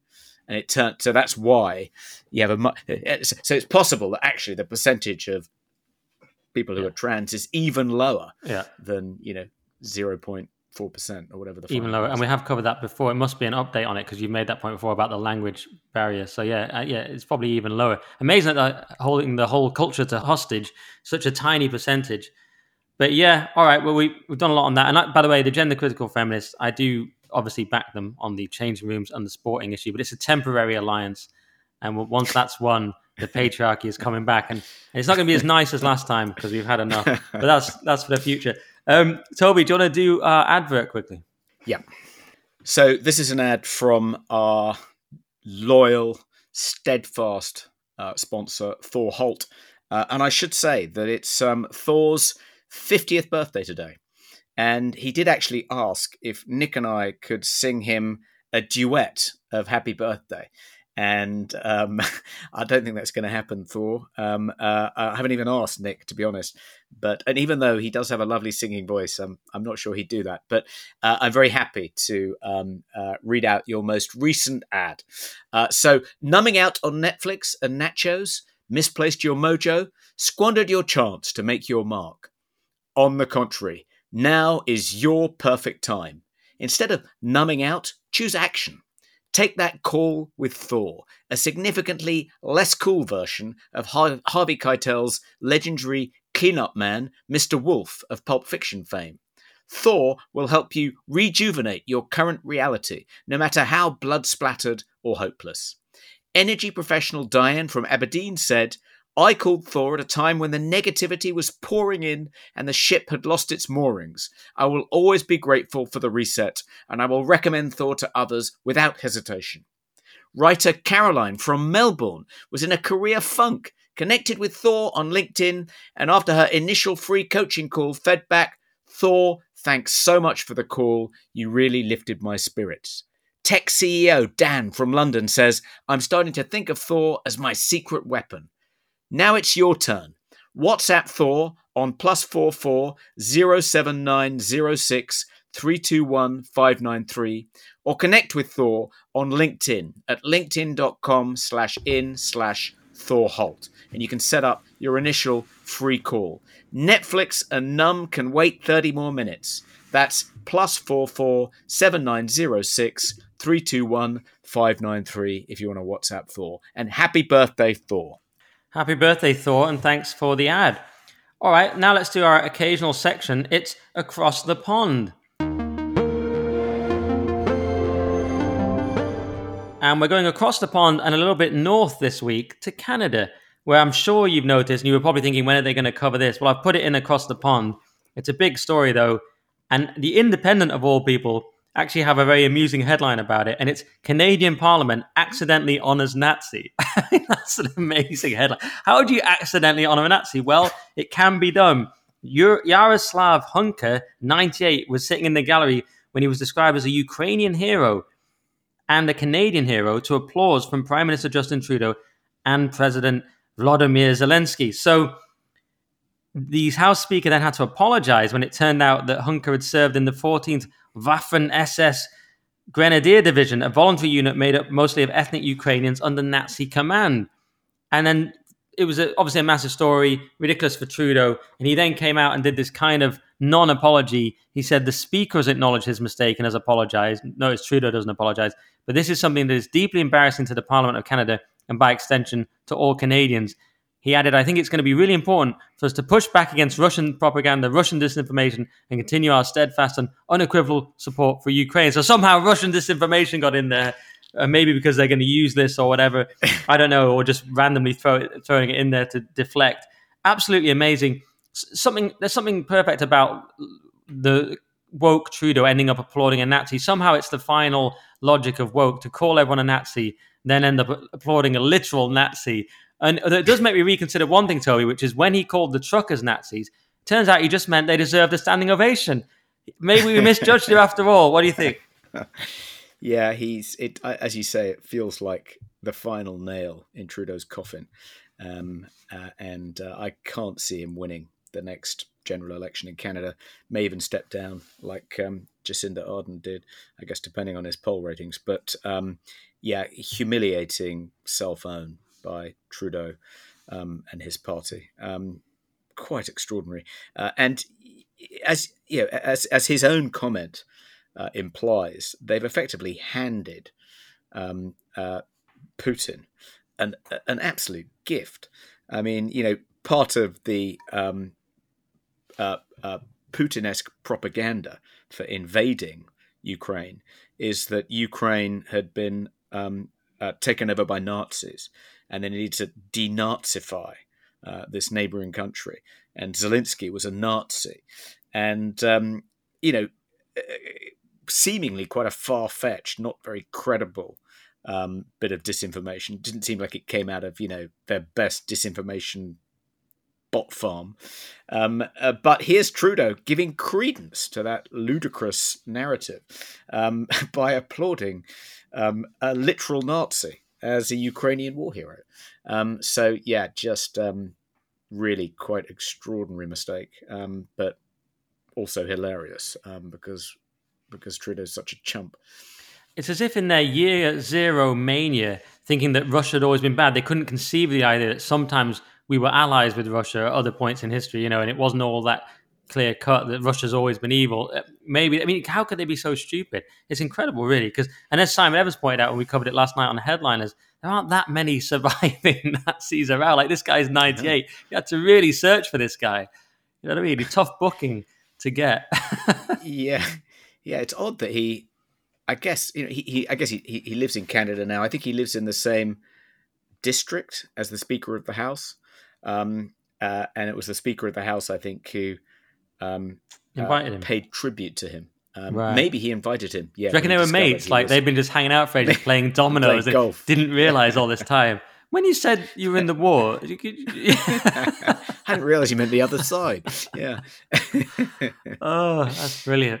Yeah, I mean, the funny thing is, you're saying Trudeau's going to go. He seems to sort of just bounce off these things. I mean, he said he admired China's basic dictatorship. He basically financially crippled his own working class when they protested with the truckers, by freezing their accounts. And he seems to be able to just get away with anything. I mean, if this happened in England or Britain, it feels like our political world is so small and our country's so small. This just is immediately you're resigning over this. But it feels like he can. I mean, he would have resigned already if this was England. I feel like, how is he even surviving this? But it seems like he might. He brushed off the whole blackface embarrassment, didn't he? But I think one of the reasons he's survived to date is because the opposition has been quite disorganised. But the Conservatives now have a very impressive leader in the form of Pierre Poilievre.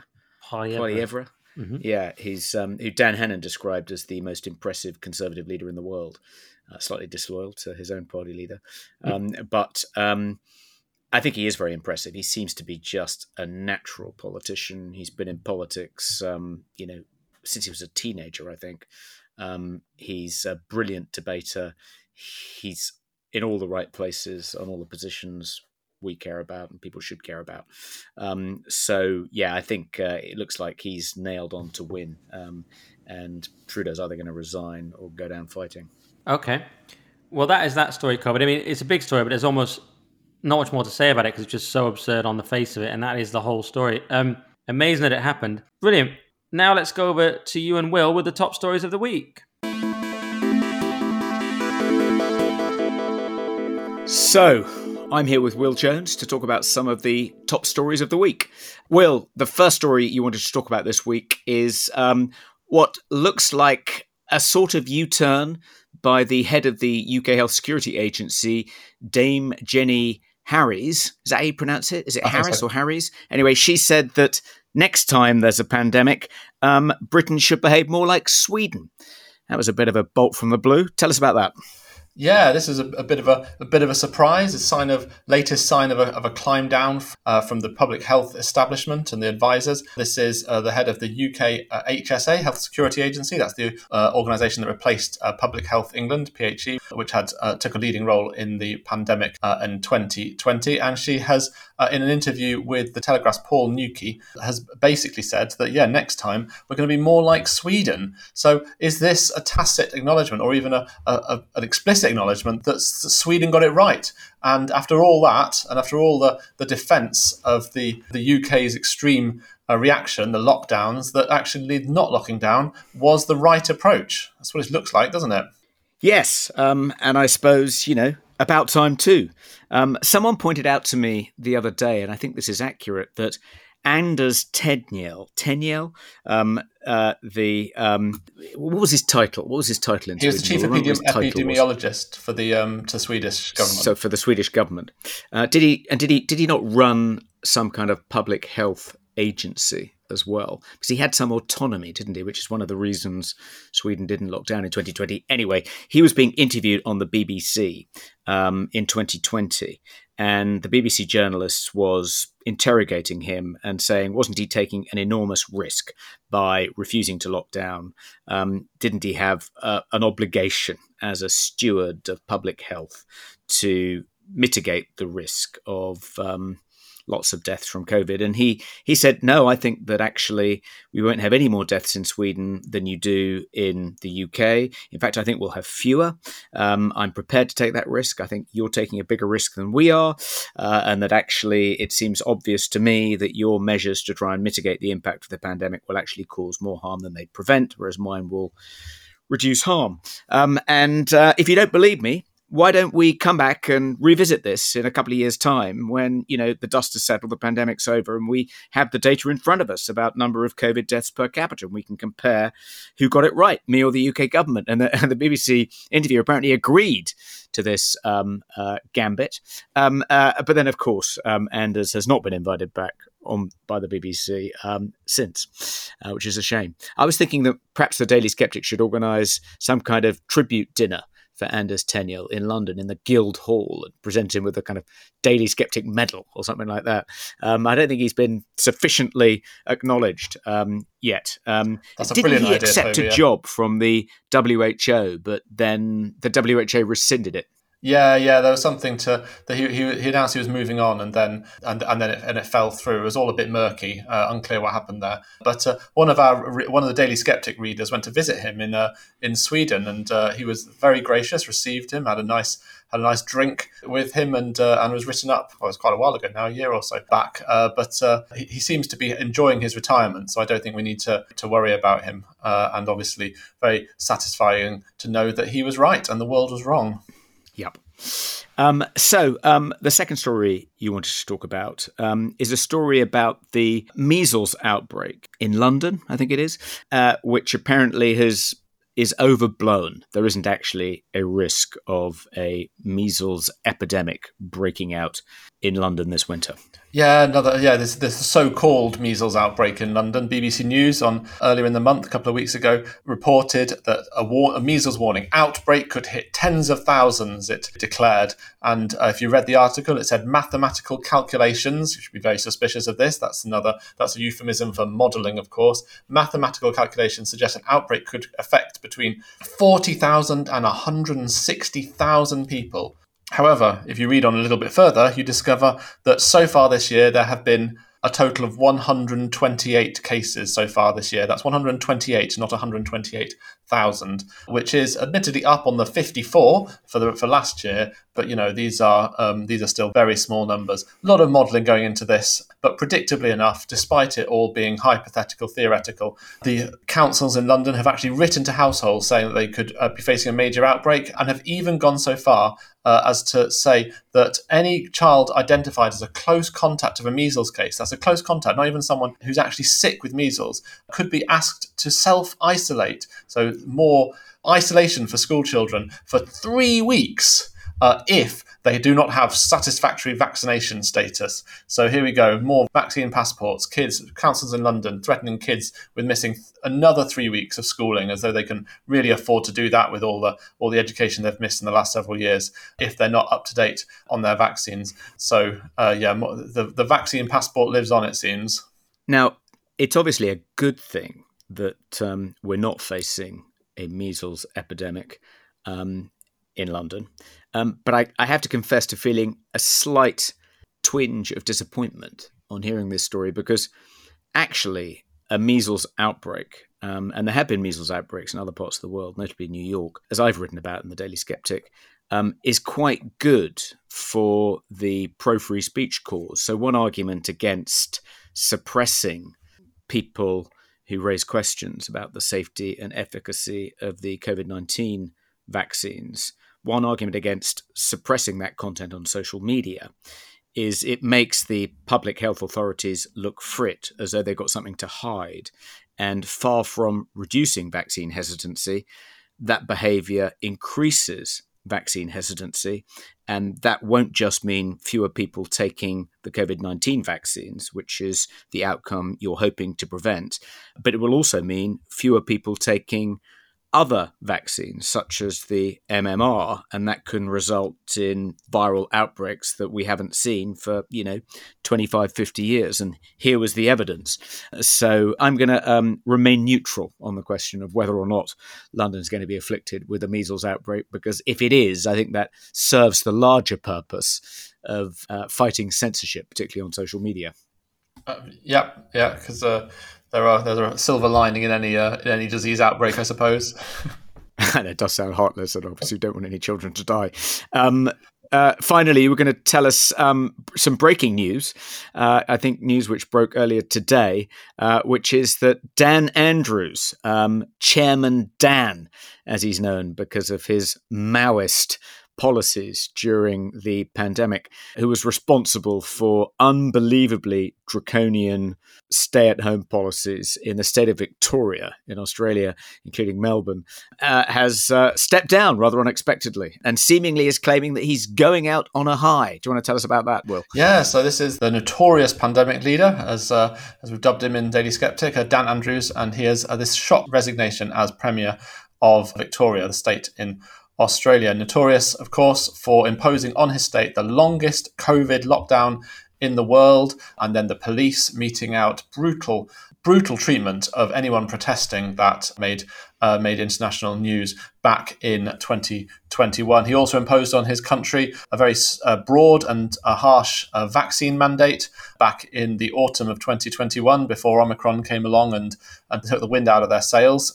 He forced anyone on the so-called state authorised workers list, 1 million Australians living in Victoria, people such as professional athletes, mining workers and journalists, all had to be double vaccinated. So we're not just talking healthcare workers and care home workers. We're talking wide swathes of the working public, all had to get vaccinated. So a really strict regime. And of course, made international news back at the start of 2022 when his state's strict vaccine regime managed to end up kicking world tennis number one Novak Djokovic out of the country just before the start of the Australian Open. So really notorious pandemic leader, and he's quit. He announced it this morning. A bit of a shock. He's actually, unfortunately, I regret to inform listeners who aren't aware that he has unfortunately not suffered any decline in popularity due to his authoritarian COVID policies. In fact, despite all of that, back at the end of last year, 2022, he was elected just as strongly, equally strongly, as he was before, re-elected in what was dubbed a Dan-slide. So really, really regrettable for the skeptic cause, for the anti-lockdown cause, because it really does just show the uphill struggle, I think, that we have, at least in some areas, against authoritarian politicians who impose these brutal restrictions on free societies and get away with it, and even, sadly to say, get feted, get celebrated, and don't suffer the consequences. So it's good news that he's going, but it's not like Jacinda Ardern, where we were celebrating the huge decline in the polls for her party, and she was leaving in a form of defeat. Unfortunately, that's not the case in this case. Okay, maybe it's a bit malicious to hope that there's some kind of sordid scandal behind the scenes that's the real reason he's leaving, but there's been no hint of that. So I think that might just be a malicious thought in our minds. Well, it may be wishful thinking, but on the other hand, there may be more to this than meets the eye. So Enoch Powell famously said that all political careers end in failure. So it's very unusual for a politician to leave office if they don't have to. They're almost always forced out, clinging onto the radiator. It may be that, like Nicola Sturgeon, the reason he's going is because he's about to be engulfed in a hugely embarrassing scandal, and he's hoping to kind of downplay it by not being in office, or not being in office when it breaks, so he's then forced out of office because of the scandal.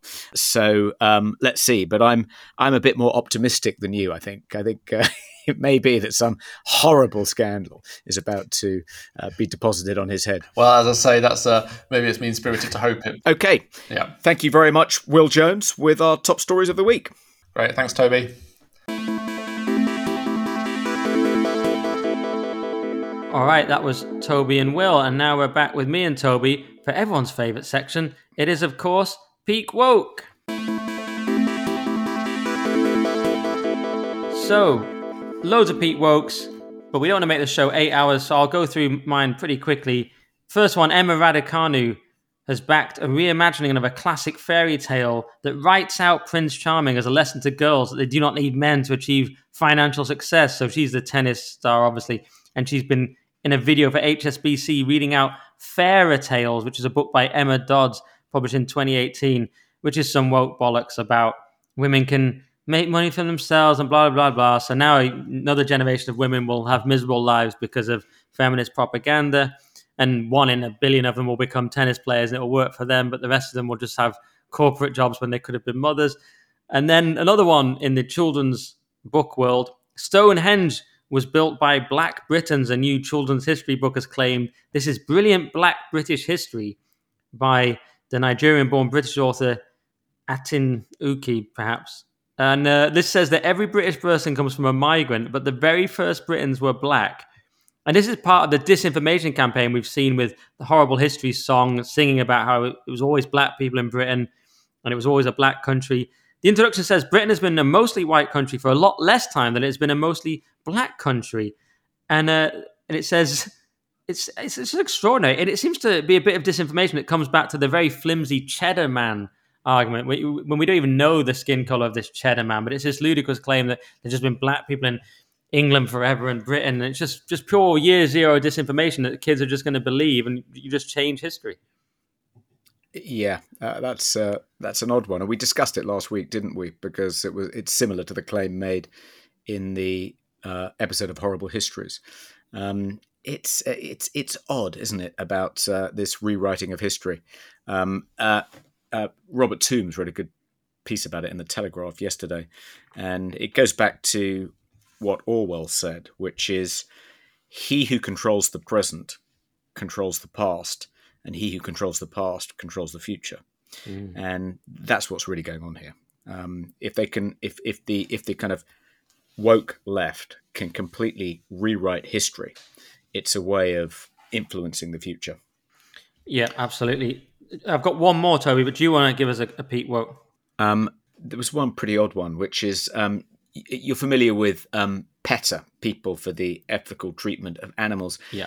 They've just launched a campaign in which they're urging people not to consume dairy products because it is the female members of various species which are exploited in the production of dairy products. So they're coming up with this sort of feminist argument that if you care about women's rights, you should care about the rights of female cows and female sheep and female goats.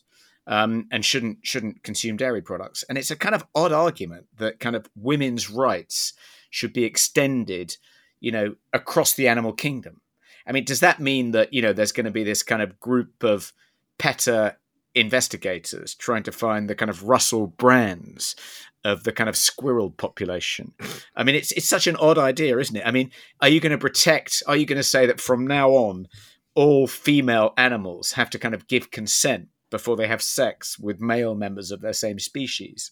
It just seems to be the kind of reducto ad absurdum of the animal rights movement. It's a kind of weird hybrid of animal rights and women's rights, and the idea that you can extend women's rights across every species, which is just completely ridiculous. Right. There's a sort of anthropomorphism as well, isn't it? Which I nearly said that right.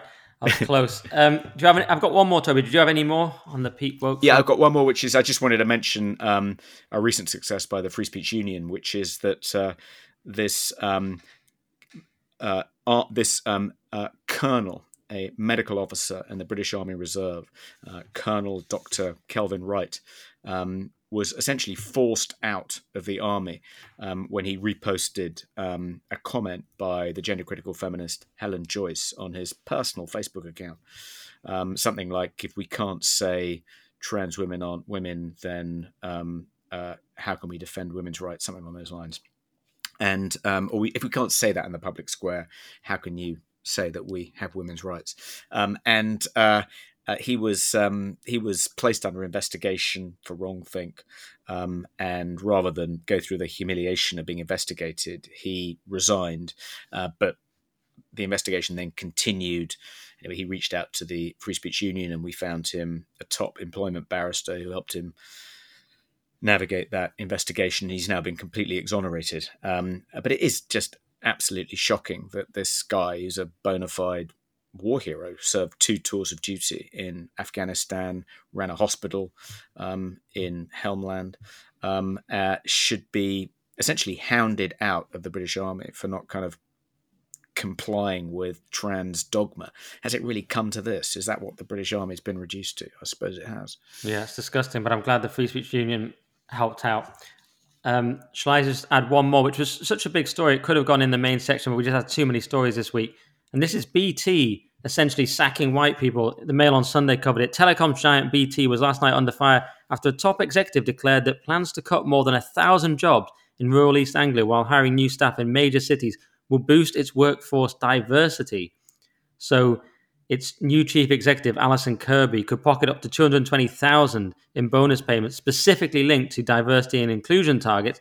Asked whether boosting diversity and inclusion was a key reason for relocating jobs, Howard Watson, who's BT's chief networks officer, replied that was a significant factor in the choice of the location. So it's the new way to get rid of white people. You can just axe 1,000 white people because you go from rural to urban areas, and then you meet your diversity targets and you get your bonus because you're literally financially incentivized to sack and generally erase white people in the continuing obscene oppression and racism against white people, Toby. Yeah, I wonder if this is part of their ESG commitment, or whether they're wanting to be certified or have been certified as a B Corp company. Yeah, but we see this kind of behavior across the corporate sector. I mean, that is one of the real oddities of the age we're living in, is that the corporate sector is almost as woke as the public sector. I think, 25 years ago, as recently as 25 years ago, the private sector acted as a kind of small c conservative bulwark against the creep of progressive values into our society at large by the public sector, and it was a counterbalance, a counterweight. It's not anymore. They're actually in lockstep together. Yeah, absolutely. It's incredibly disturbing, and I don't know what has to happen. What kind of level of systemic racism against white people? I mean, that's literally the definition of institutional racism. If you look it up, is what they've done here. And I wonder how much has to happen before people say this has to stop. But again, a bit like the civil service story, it doesn't stop. We complain about it and nothing happens. But there it is. All right, on that depressing note, let's have a quick look at the reviews. I wouldn't say I'm doing a full review of the reviews because I'm kind of toning it down because Toby said I was getting too angry, although many people have written to me saying that's the bit they like. Then again, I'm not sure I want to read the reviews because some of them are so awful, like that one that insulted me so viciously, which I couldn't really believe that anyone would take the time to do that. But let's read some of the nice ones. Nick is fabulously well prepared. How about that? And today I've been even more well prepared than ever with 3 dense pages of notes. So thank you for that. Yeah, it's an absurd criticism against me, the preparation. Nick is one of those naturally very funny people. Oh, thank you very much. I barely even try and be funny on this podcast. I guess that proves it. Toby does a great job as the straight man. It's a bit harsh because sometimes Toby's funny. They both manage to sound non-nutty but skeptical. A hard note to strike. Great listening. That's from Civitas Peregrina. Thank you very much. Someone talks about Russell Brand here. We've already addressed that complaint, but they still gave it 5 stars. Someone else, Toby, says life-changing. Life-changing from Andy Hudder. I can honestly say discovering this podcast has changed my life. I've learned so much and enjoyed the journey. This podcast, Nick's The Current Thing, and Headliners are not to be missed. Toby, if you have the chance, please find time for Headliners. Nick, love you, but please find a decent football team to support. Weirdly, I've just had a buy me a coffee that said I support a great football team. So divided opinion on that one. In fact, someone says the fact I'm a United fan is the best. So controversial, different opinions on that one. Controversy. But Toby, they're saying they want you back on Headliners on GB News. Uh-huh. But you didn't want to do it because it was too hard. It was too hard. It was really hard. Yeah, it was 2 hours of preparation. The workaholic Toby outworked by Nick Dixon. Who'd have thought it? Another one criticizes you about the brand thing, but we've addressed that. Another one says, fantastic. As much as I would like to write a scathing review just to trigger Nick, I simply can't. Informative, hilarious, and intelligent debate. But there's almost no point, highly recommend. There's almost no point doing it because if I'm not going to read the nasty ones anymore, then, maybe we shouldn't even bother doing the review of the reviews. But the nasty ones are sometimes so nasty that it just gets a bit weird to even read them out. And like you say, I control my reaction now, but I have overreacted in the past. But when they're criticizing my appearance, and one guy called me an incel, which I have to object to that because my ex-girlfriend was extremely hot. I was on a date with an attractive woman just last week. So let's calm down the incel rhetoric. It is a character I play up to a bit sometimes. I've done it to myself, so I might have to address that. It's merely a character I play. It's a persona, guys. But when you criticize my appearance, well, I think you've completely lost your mind. I mean, what a strange thing to do with your life. What an absolute loser. But yeah, I'm not going to read them. So Toby, anything to add? No, I don't think I've got anything to add to the review of the reviews this week. I'm pleasantly surprised that there didn't seem to be any sniping comments about me. I left those out, the 2 brand ones. Thank you, yeah. But yeah, all right. that's Review the Reviews. I mean, I know people love it when I really mouth off, but Toby's posh friends don't like it, so I'm I'm not sure about it. But what I will say is thank you for the praise for The Current Thing, and please go and listen to my other podcast, The Current Thing. It has similarly great reviews. We've had also someone just posted intelligent intellectual interviews. Doug Stokes, brilliant, absolutely superb interview. On and on and on. I could go on. Incredible reviews for that. We've just done another one with the Reverend Jamie Franklin, who's a big favourite on that. We've got loads of exciting guests coming up, talking about masculinity. I think Laura Dodsworth's doing it, Will Nolan, all sorts of people. So The Current Thing on all platforms, just plug in that. And of course, if you want to support me in any way, go to buymeacoffee.com/Nick Dixon. You can donate me a digital coffee or two, and I'll reply, or five, and I'll reply and reply to your comments on there. Thank you very much. Toby, any plugs? Yeah, I guess I'll plug the Free Speech Union. Not only did we leap to the defence of Kelvin Wright and get a result for him this week, but I think we played a part in killing off the conversion therapy ban. We didn't talk about that. Maybe we should have done. We were catching up on trans issues, but the government slipped out the news in the Sunday Times on Sunday that they weren't going to bring forward the conversion therapy ban, which they had been planning to do and which Theresa May had promised to do. And I think that's partly because the Free Speech Union has been lobbying really hard behind the scenes to try and make the government think again about that. And we also encouraged our members to write letters to their MPs, raising their concerns about the impact it would likely have on free speech, particularly if it included a ban on parents trying to dissuade their children from taking beta blockers or having life-changing surgery, which there's a risk it would have done. Anyway, so that was another victory for the FSU, as well as other GC feminist lobby groups. And so if you support the work we're doing, please join. It's cheap as chips. Go to our website, which is freespeechunion.org. You click on the join page, and if all you can afford is to become a monthly member, become a monthly member. You can cancel any time. And also, if you enjoy the work the Daily Skeptic does, please support us too. For £5 a month, you can become a below-the-line commentator. That's dailyskeptic.org. And, very important, if anyone's still listening, which I'm sure they are, or they wouldn't even know the catchphrase of the show, many people love the long episodes, we are looking for a website designer. So we need a website designer for our new, what would you call it, the paid content that we're going to host, extra content for people who love this podcast. So we need a website that's going to have paid content, a paywall aspect, and be able to, crucially, it's got to be good at housing video. And we might use the Ghost platform because we like the fact that they don't charge you commission, but we don't have to use Ghost, but that's one possibility. So if you're someone who's familiar with Ghost, absolutely get in touch. Or if you're just someone who thinks you could do a great website, then please let us know. We have some money to pay you, so that's crucial. We won't say exactly how much, but it will be decent. And Toby, anything you want to add to that to make it clearer for them? Yeah, I mean, we want to set up a website which publishes podcasts. So all the content that's currently free with The Current Thing, with The Weekly Skeptic, maybe a couple of other podcasts to be confirmed. We want that to be available for free on the website. But in addition, if you want premium content, if you want extra stuff that we'll record at the same time or get the content creators to record, then you'd pay a subscription of something like £5 a month, and that would entitle you to access not only all the free stuff, but the additional premium content as well. So we want some of the stuff to just be available for free, but we also want some stuff to be paywalled, so only available to premium subscribers. And anyone who thinks they might be able to do that, a web designer with some experience of designing products like this, some graphic design experience, please do get in touch. We're thinking of the Ghost platform, but it could be WordPress. But we don't want to pay too high a fee annually, and we don't want a site that is going to charge us commission for every subscriber we pick up, like Substack.